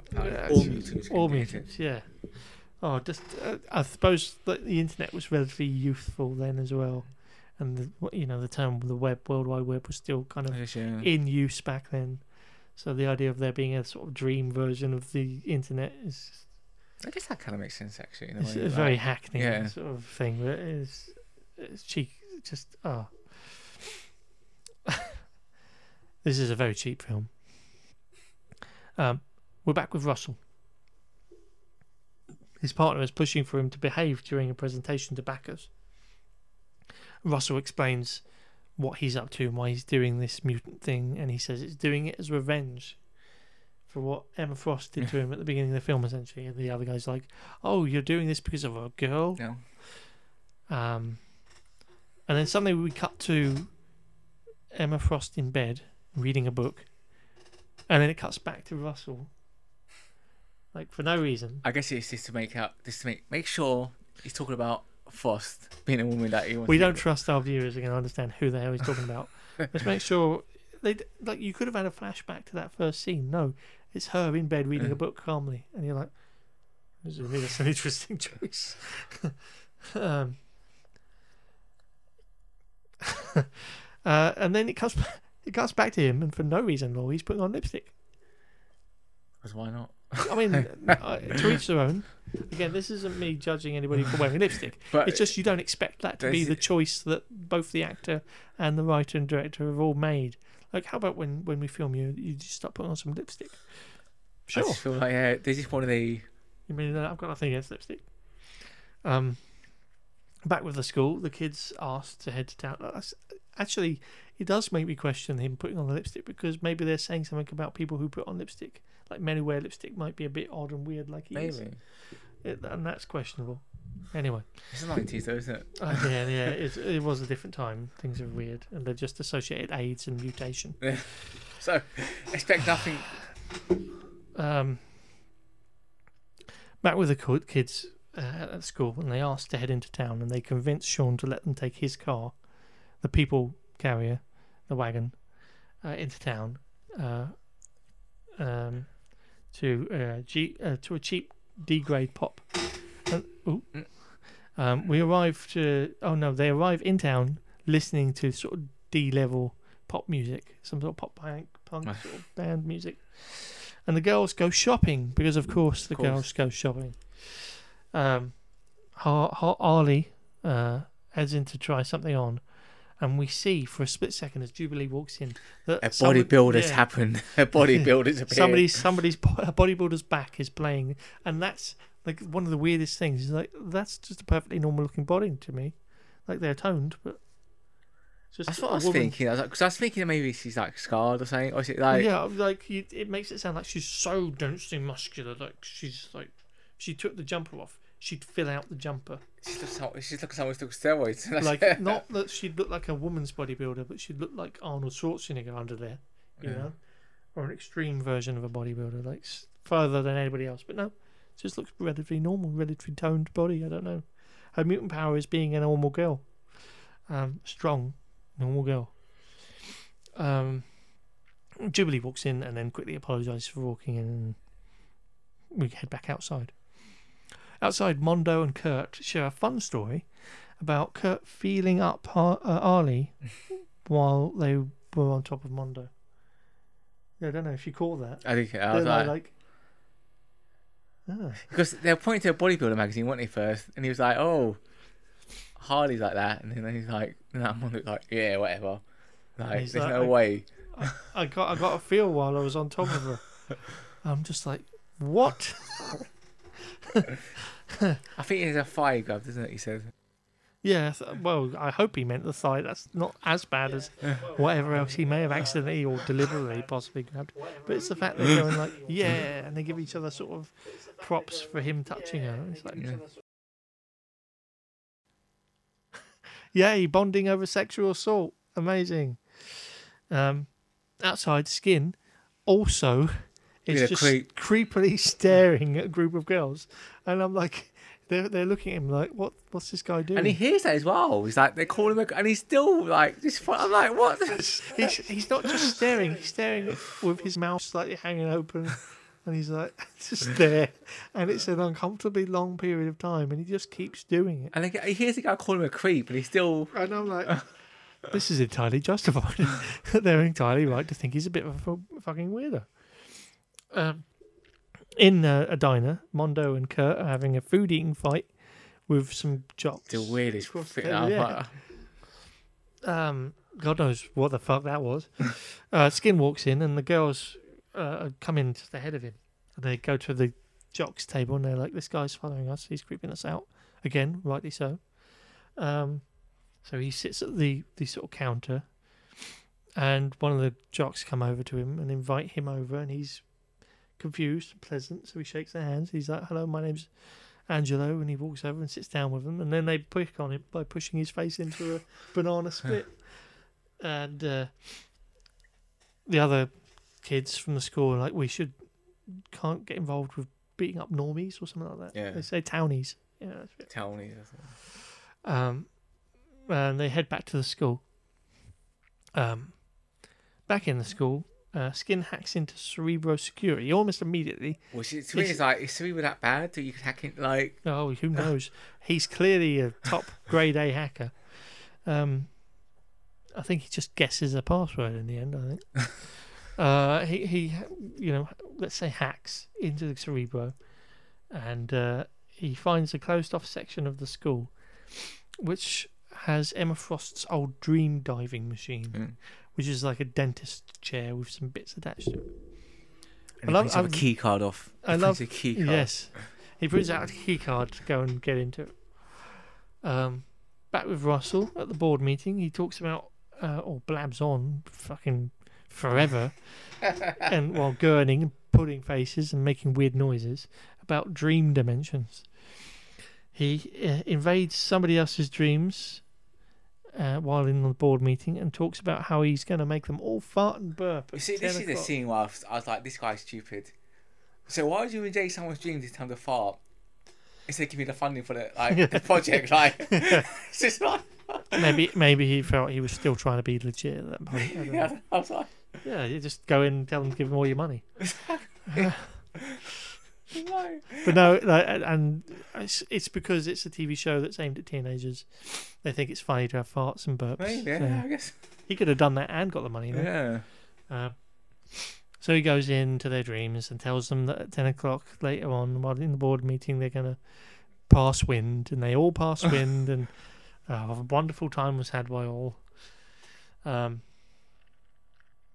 at the school, we see the kids doing some PE in the sort of, there's like a wall, rock climbing sort of face, and somebody's in a sort of gyroscopic thing, and God knows what they're trying to do in that.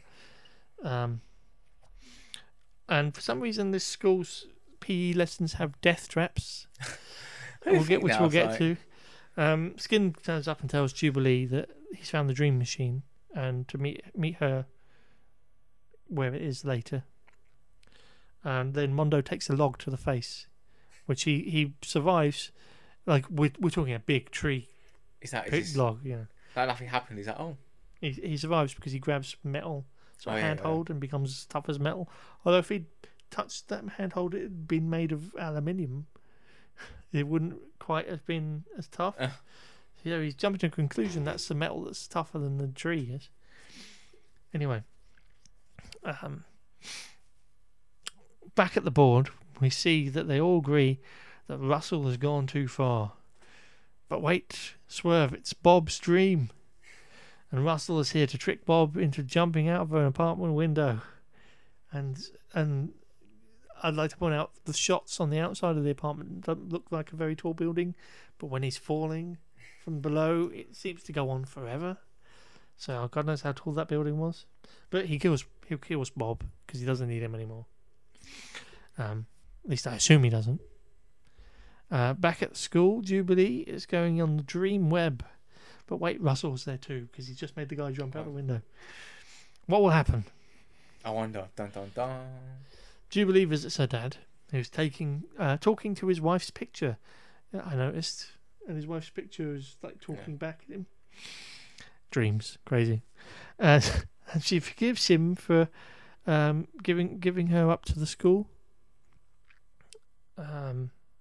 So they've closed that little loop of that story. That she's immediately forgiven them. Doesn't know why they've done it, but it's just like wanting to keep her safe, sort of thing. It's a dream. It doesn't really count as a proper conversation. But no, the worst thing has happened. Who would have seen it? Russell's here. He comes up to her and is a bit creepy, but he's deliberately creepy, not actual creepy like Skin. That's his character. He's being creepy. Yeah, he's just being a bit weird and he's trying to scare her. And she wakes up, and it's good acting on her part, by the way. She's really that's really terrified sort of acting. She wakes up terrified and tries to beg Skin not to go in the machine next, but he ignores her completely and gets in anyway. Once again, Skin meets Russell and he overacts constantly and creeps the place up really weirdly too. He gets even more creepy. Not in a scary Freddy Krueger way, just creepy in general. And he sees Russell's looking in on the girl he was creeping on earlier, which is, we're going into the realms of really questionable moral actions here. I'm going to break this down for you. He's agreeing to help Russell by going to this complete stranger's dreams, this girl, and convincing her to like him. That's really, really bad. What's the word for that called? rape, No, before that. What's Oh, it called? the, coercion. No. I just Will you manipulate someone to like? that's coercion. I'd say, Coercion. yeah. But it's like he's made this with Skin's blessing. Mondo's bad enough, but Skin's blessing. They've both made this girl like against her will. This is just It's pretty much against it. really. I needed a wash after that. Anyway, they in the middle of this conversation between Russell and Skin, suddenly the police turn up where Russell is and start taking him out of the machine. He's attached to, and then you see him flying backwards, screaming, being pulled back to his body until Skin saves him. Open bracket, close bracket, saves, and traps him in the dream world. For some reason, you think. How did Skin become used to these powers? This seems why like, is his power? this seems like it's the first time he's ever used his power. Maybe because he's a dream. Maybe because he's in his I don't know. dream. It's weird because the dream world is a real dimension. Because before this, he's never showed that he can control his powers that well. Like Maybe it's instinctive. maybe, yeah. And it doesn't seem to hurt him anymore. That's yeah. Every time he used it before, it hurt. It's weird. But he saves him by grabbing him using his stretchy arm and pulling him back to the dream ground. Therefore trapping him in the dream world at the same time. Yeah, how do his dream powers work in Dreamland? What do you think? I mean, we've talked about the moral questionability of one of our main heroes going in and tricking somebody else into liking them. What do you think of the rest of it so far? Yeah, I don't see the point of dream world, but Yeah, what is the ultimate goal of this whole dream world thing? I understand him maybe using it financially I guess to convince other people to do things, but he doesn't need all this sort of shenanigans convincing people to do things to get what he wants. No. He wants a mutant to test on them, but why is he convincing? he wants the mutants to try and take their powers, isn't it? Yes, but if you can convince people to do things, why don't you just Yeah. go into Skin's dreams and implant a suggestion to come to where he is and just let him do it? I don't know. Yeah, how are you feeling about the film so far at this point? I'm like, I want it to end. I feel like, I was like, come on. It's a slow start, but then it kind of wraps up really quickly. Yeah, I feel like the last 20 minutes is like they've crammed a lot of stuff in. Or like half an hour, I guess. Not in a good way. Not a good way, no. They're just knocking it out the park. Like quickly. Yeah. We've got to finish up the story. So the next episode is cool. The next morning, anyway, Jubilee and Angelo are sitting on a wall and they're talking about what happened before, and she talks about shitting her pants, which was lovely. She's like, it's horrible. Shut myself. Kurt brings Harley a flower, but chickens out at first at giving it to her, pretending that he wants to know what the flower's sort of type is. And then eventually invites her to a town event and gives her the flower afterwards and wanders off. I'm not invested in this pair as a couple, but you know, it's what we've got. You would have thought Skin and Jubilee, based on their interactions and how they're getting That's on, what I thought was going to they're happen. going to be the couple, you know. But yeah, and I'm happy they don't. It's perfectly fine for there to be one. Well, let's face it, Skins is creep anyway. So. Yeah, I was going to say one. There's perfectly fine for a boy and a girl to be platonically friendly, and refreshing to see that happen in a piece of media. Although them checking each other out at the beginning is a bit weird. And two, he's a fucking creep anyway, so she's better off without him. We head up to the hospital where Russell's being kept. He's in a sort of waking coma. He keeps blinking and nothing more, which is the most overacted. How is it he's managing to overact blinking? He's like his entire face is involved. Yeah. It's amazing. And the orderly seems to be implied he's being mistreating, but all he's doing is rubbing food on his face to try and get him to I eat. was thinking it's already a bit stupid. Like, how could someone act like that? Like for 24 hours a day, like keeping Yeah. it act like. He's like, stop playing around, eat your food. It's like, Fuck, you're a professional, aren't you? But everybody in this world is a dick. I don't want anybody to win. But then we cut to, hey, it's the fun fair. And the Teeds are hanging out. They've been allowed to go to the fun fair. Skin creepily stares at the girl from earlier again, like from the corner. He's just in the bushes, just staring at her, and then she notices, and then eventually drifts towards him because she's been hypnotized into liking him. She approaches and chats to him anyway for a while. They get on and they end up going off together. Kurt ends up in Sean's car, making moves on Arlie, and she asks him to take off his glasses. Quote. Oh yeah. Which I had to double take on this one. I feel. Okay. Sorry. I feel like I'm kissing Quentin Tarantino. That's okay. He looks like him. It does. It really does. A spitting image. I was just what? I definitely had a double take on that one. Sure, Quentin Tarantino, sure. And then they really aggressively start kissing. Like they've only been hanging out for a little while. He's only taken them out on one date, but they were just all over each other in seconds. Kurt's powers kick in finally, like fully, and he stops because it's implied he can see through her clothes, or he's seeing something, and you're not sure if he's seen her clothes and seen her body and been confused or freaked out by her body structure or something else. And then they get out of the car. The buddy kid from earlier turns up and everyone gets into a fight with Mondo grabbing a stone so his face is hard as a stone, and that was alright. It's not quite Luke Cage, the guy breaking his arm when he punches him in the face, but he hurts his hand, and then eventually all the kids end up in prison. During this funfair, Monet, who we barely see in this, she's walking around in an open jacket wearing just a bra. And she's got loads of boys just following her around because she's like showing off her super strength. But I think they could have expanded on her character a lot more. But they mostly focus on the others. Like, Mondo doesn't get a lot of screen time. He doesn't have a lot of character development either. So I mean, I don't know how I feel about that, but it makes you question a couple of things. But she's a more interesting character than many of the others are, based on her attitude's completely different from all the others. Even if she's played a bit bitchy in the beginning, it's just she's aloof with everybody, and showing it like the bit where she just smacks a hammer on the strength test and it hits the bell and she just passes the toy to the bodybuilder guy instead behind her. Like, here, have a present. So yes, we find them all in the prison, and they all go under assumed names with the police officer.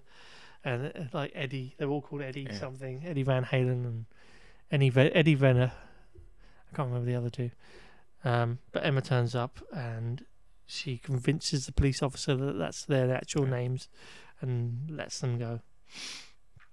And she gets back to the school and starts chewing them out. And then Mondo stands up and takes credit for what's happened. He admits to it, so she expels him. I think this is part of the time as well. I'm like, wait a minute, you're going to suspend these kids? Well, let's get to it. She's expelled one of the 6 students they've got. And then they all start standing up. I'm Spartacus sort of moment. And then they all get expelled. She thinks that's an appropriate way to punish all of them because... But is that kind of against her thing that they're going to go to music camp in the first place? Yeah. So they're going to be taken away properly. They've all been expelled, even though they were abducted. And now she's got no students at her school of only 6 students. Rightly, Sean mentions this. You can't have a school without any students. And she starts talking about her backstory. And he mentions the loss of the Hellions. The Hellions, something we can actually research and talk about. The Hellions in the comics were a team of teenage mutants who were recruited by Emma Frost and trained educationally and in their use of their powers. At least the version of Emma Frost actually taught them some other things aside from mutant powers. At the Massachusetts or Massivtuits Academy. So I think it's meant to be the same place, same building. The Hellions often clashed with what were at the time the New Mutants.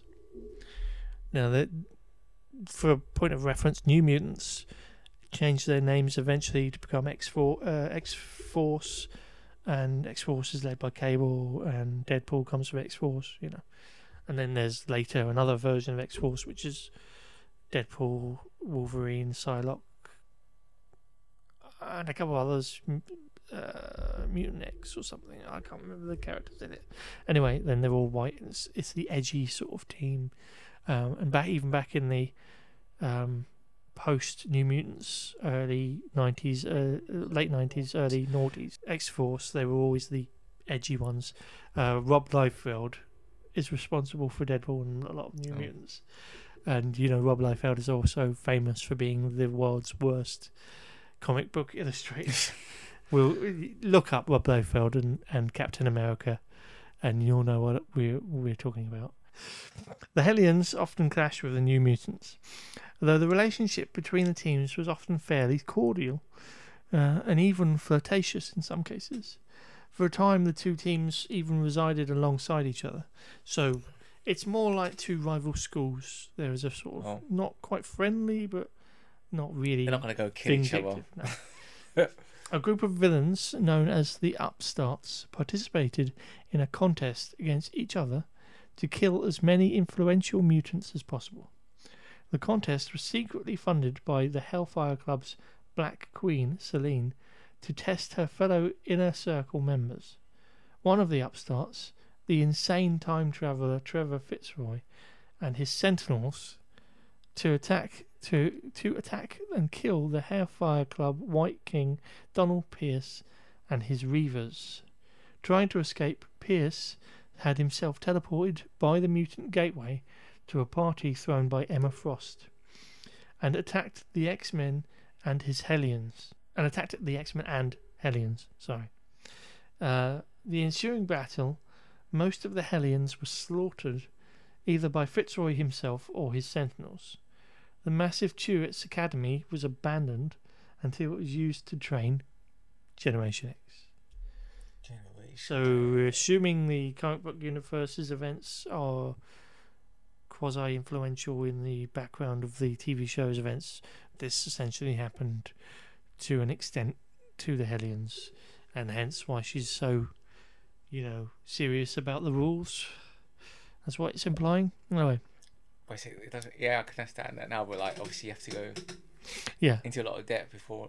Yeah. Again, you assume if they'd got the show picked up, they would have talked about it.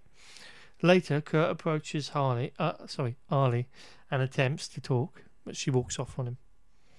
Meanwhile, that night, Skin arrives at a girl's house and heads out on a night out.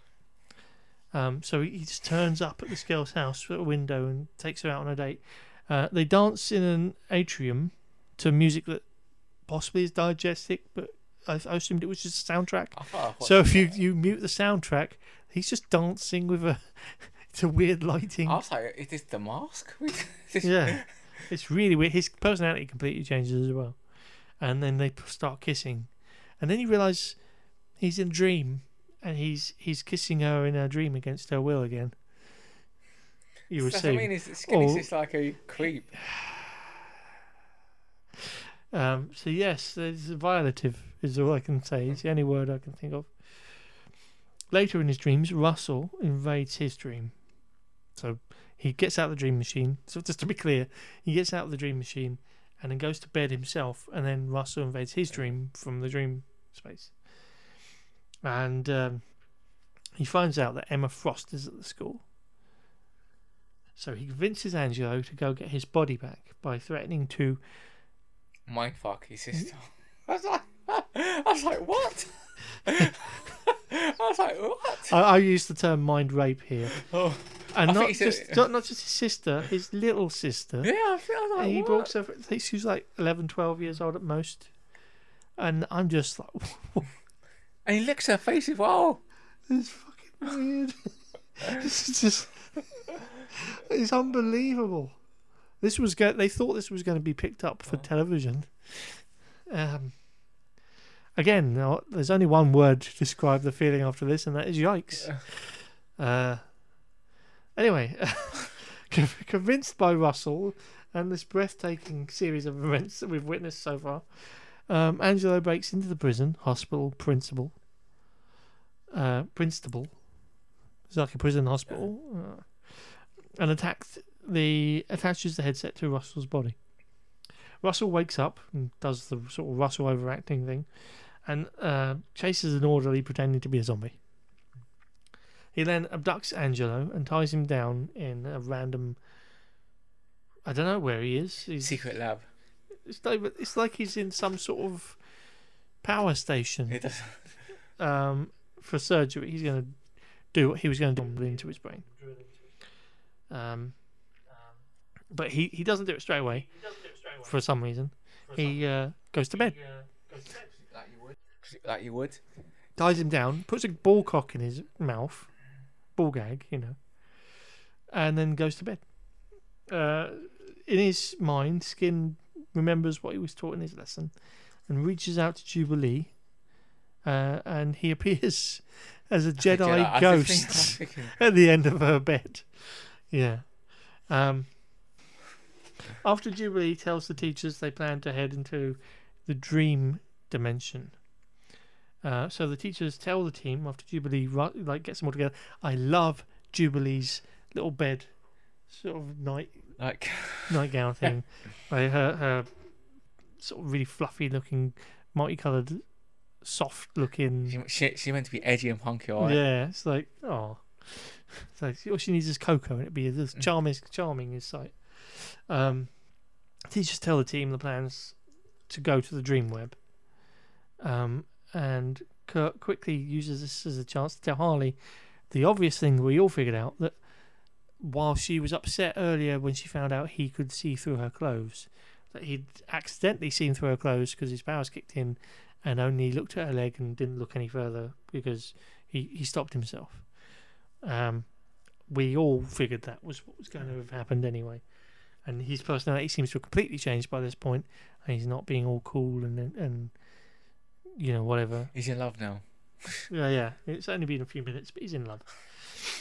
And he's developed a different personality completely, or maybe he's faking. Who knows? The team walks through the dream door, which Emma Frost can just make appear with her brain.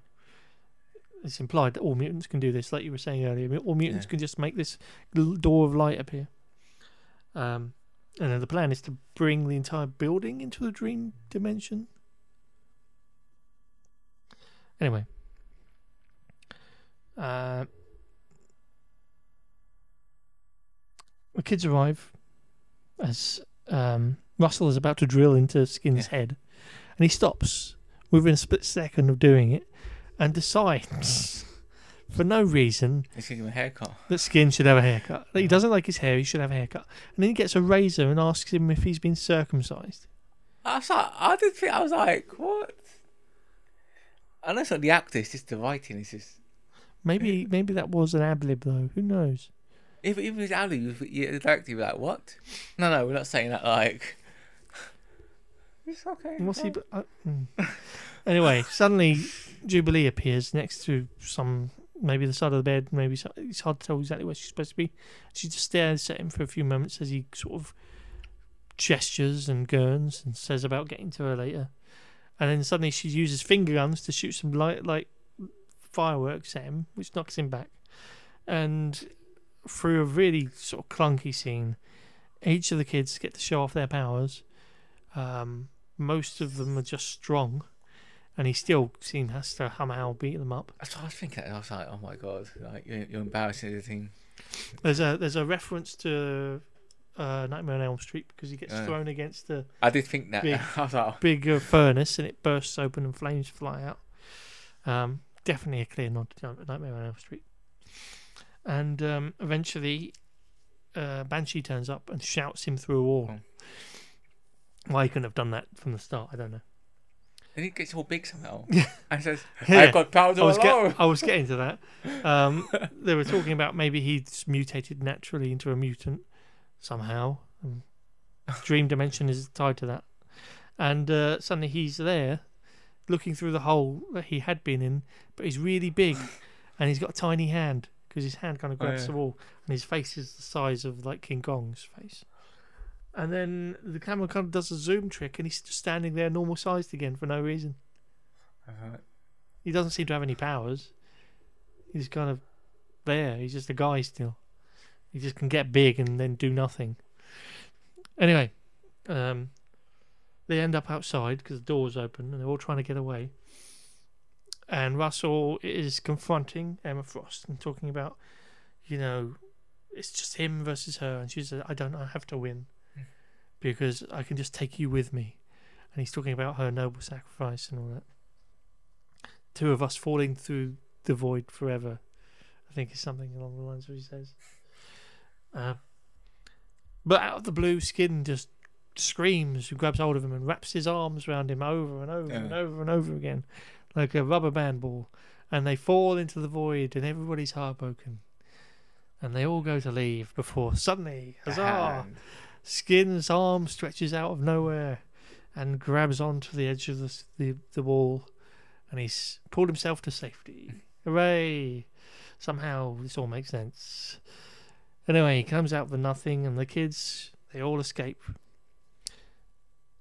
Later on, the kids are playing some sort of weird card game. I don't know what it's supposed to be, but it's like, it looks like a version of Snap, but they're sort of bluffing each other, and they've got weird images and just random things, and there's a big X on the back of the card. So it's like, I have no idea what this game is. An X-Men game. If anybody can tell me what this card game is supposed to be, please let me know, because it doesn't make any sense at all. But in the middle of this game, the doors in the hallway open up, and the light shines behind Arlie, who's made to look angelic almost. She steps out, Miss Marvel appears, confident and proud of her body, wearing the new uniform, no longer in baggy clothes, looking like an average teenage girl. That's what actually I was like, wait a minute, you've been all this time, you've been writing about how she looks different, muscular. She's got no muscular definition on her body at all. They could have padded out the suit to make it look like she had muscles underneath, but okay, fair enough. I mean, I'm not trying to body shame, I'm just saying they've implied this thing, they should... And they even showed a thing, that's the point, though. Yeah. They show it in the... Anyway, and everybody stares at her. She walks forward, and out of nowhere, like a music video, Emma Frost and Banshee step to the side, and they go, "Kids, what do you think of your new uniforms?" And then a big X flashes on her belt buckle, and we cut from there. And what could have been the credits, but we cut to one final scene, and we end on Russell's body, back somehow in the hospital. Now, forgive me if I'm wrong, but wasn't he physically drawn into the dream world and then dropped into the void? Yeah. Him, his body, and his mind.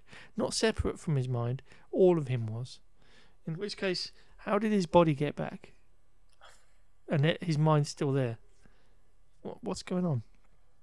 Anyway, we see that he's in a waking coma and he's doing that overacting blink thing. And then credits. No, you see, it's in his eye. You see the dream web. He is the dream web now. He's the web. But he could come back. I guess that's implied that he's gonna come back because why would you show that at the end? Yeah. So quick note: after looking at some of the classic comics, the uniform, that Arlie's wearing is actually one of the uniform variants they use in the comics. And it looks relatively good in comics, and it's not too unfaithful. No, it doesn't look that bad. I didn't think it looked a bit cheap. It looks a bit cheap, but it didn't look horrible. Like the shoulder pads could go, I'd say. It's not the worst superhero I've seen. I can't find an image of it here to show you. I would use it as one of the images. I'm going to use this as the official image, I think. But yeah, sadly, it's not to show you, but it's pretty accurate. It looks ridiculous at first, but it's not as ridiculous as it could have been for the budget. So that is Generation X. What do you think of the overall experience? Any lingering questions? Anything you want to talk about? Now you've had the chance for us to go through the whole thing. It's kind of a hot mess, isn't it, in a way? I can see why it didn't get picked up though. It is a show of its time, especially if to I guess older white men in it know about what's this like, and it does make a lot of sexual innuendos in it. They're quite young, aren't they, as well? So like, Yeah. it's just a weird like, it's a weird thing for teenagers. Like, Yeah, it's like you see her, like I say, them stripping her nude, and like them talking about all the stuff they talk about her body and the rape stuff, the mind raping stuff, and the creepy behaviour towards other people. It's like there's a lot of stuff in it. It's just like, what, like. Yeah, like it's worse than I remembered it being. But it's not as bad as I remembered it being as well. It's weird. And I like say there are moments where I appreciate there's a range of powers and they show them in a different way than they would have in the films. So I understand to an extent why Professor X and Jean Grey have not been really obviously expressed their power sets. But you could have done something with them. Yeah. You've got plenty of budget. You can come up with something. But they don't really do anything in the films until Jean Grey becomes something else, which we won't officially talk about yet. And then she's not really doing psychic powers. She's got new powers. So it was nice to see that explored. It was interesting seeing the other characters removed and replaced with these new characters.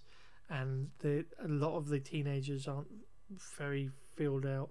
It's questionable that they're not using the minority characters aside from Skin really as much as they could have. They focus more on these. Like they've literally whitewashed one character who should be Chinese. But I guess that's not a product of his time though. To an extent, but we have to. It would have been interesting to see where it did go though. If they did continue or to see the script where they're planning on going with that, like. Mm-hmm. Like some of the characters, there's potential.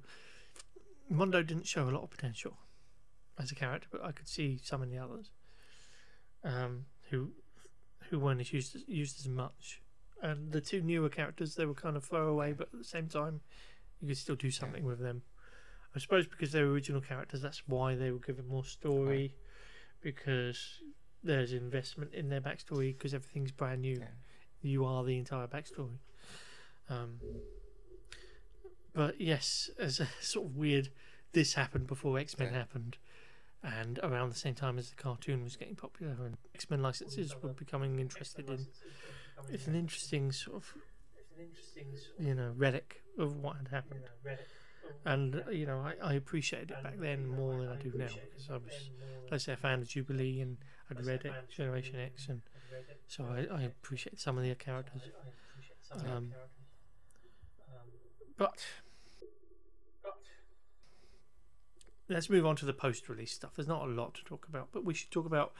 The movie was originally developed as a plot ahead of a possible TV series and was obviously not picked up, but did end up being sold on VHS in the UK, because obviously it wasn't screened in the UK, I don't think.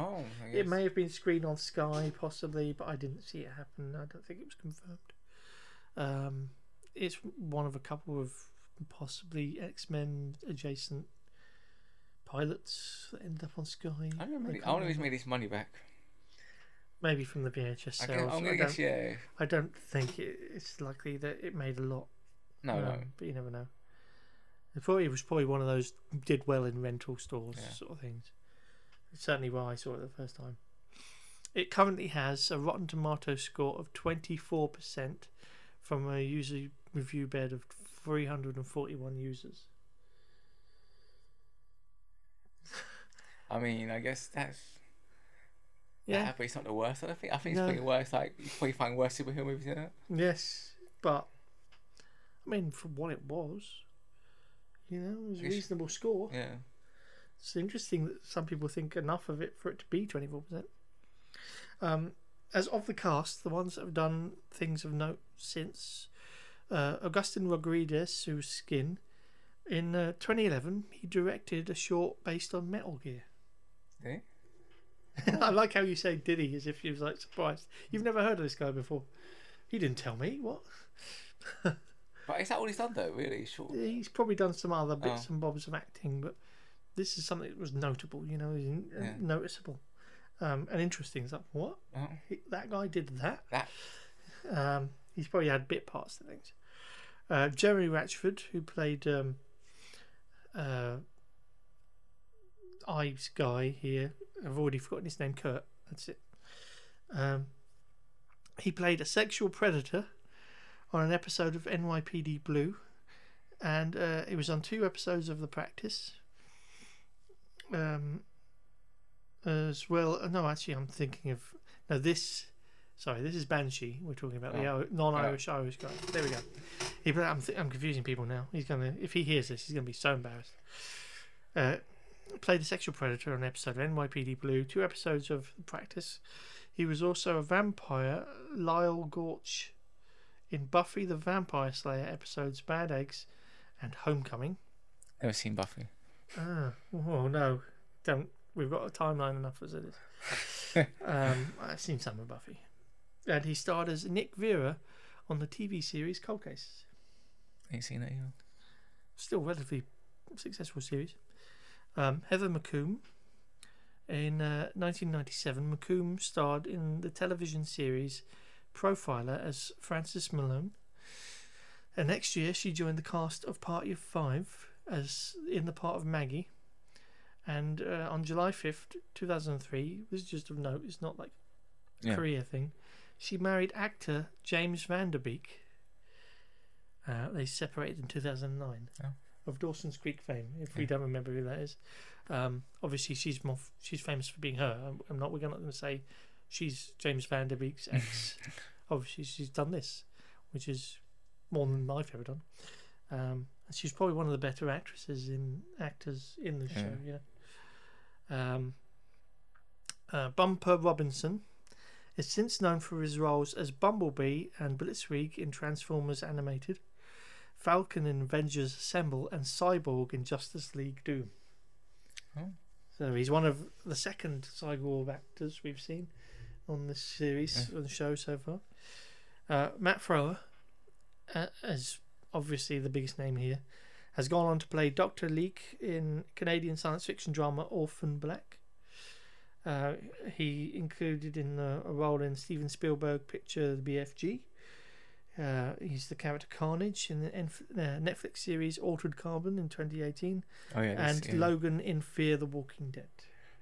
I've seen Altered Carbon.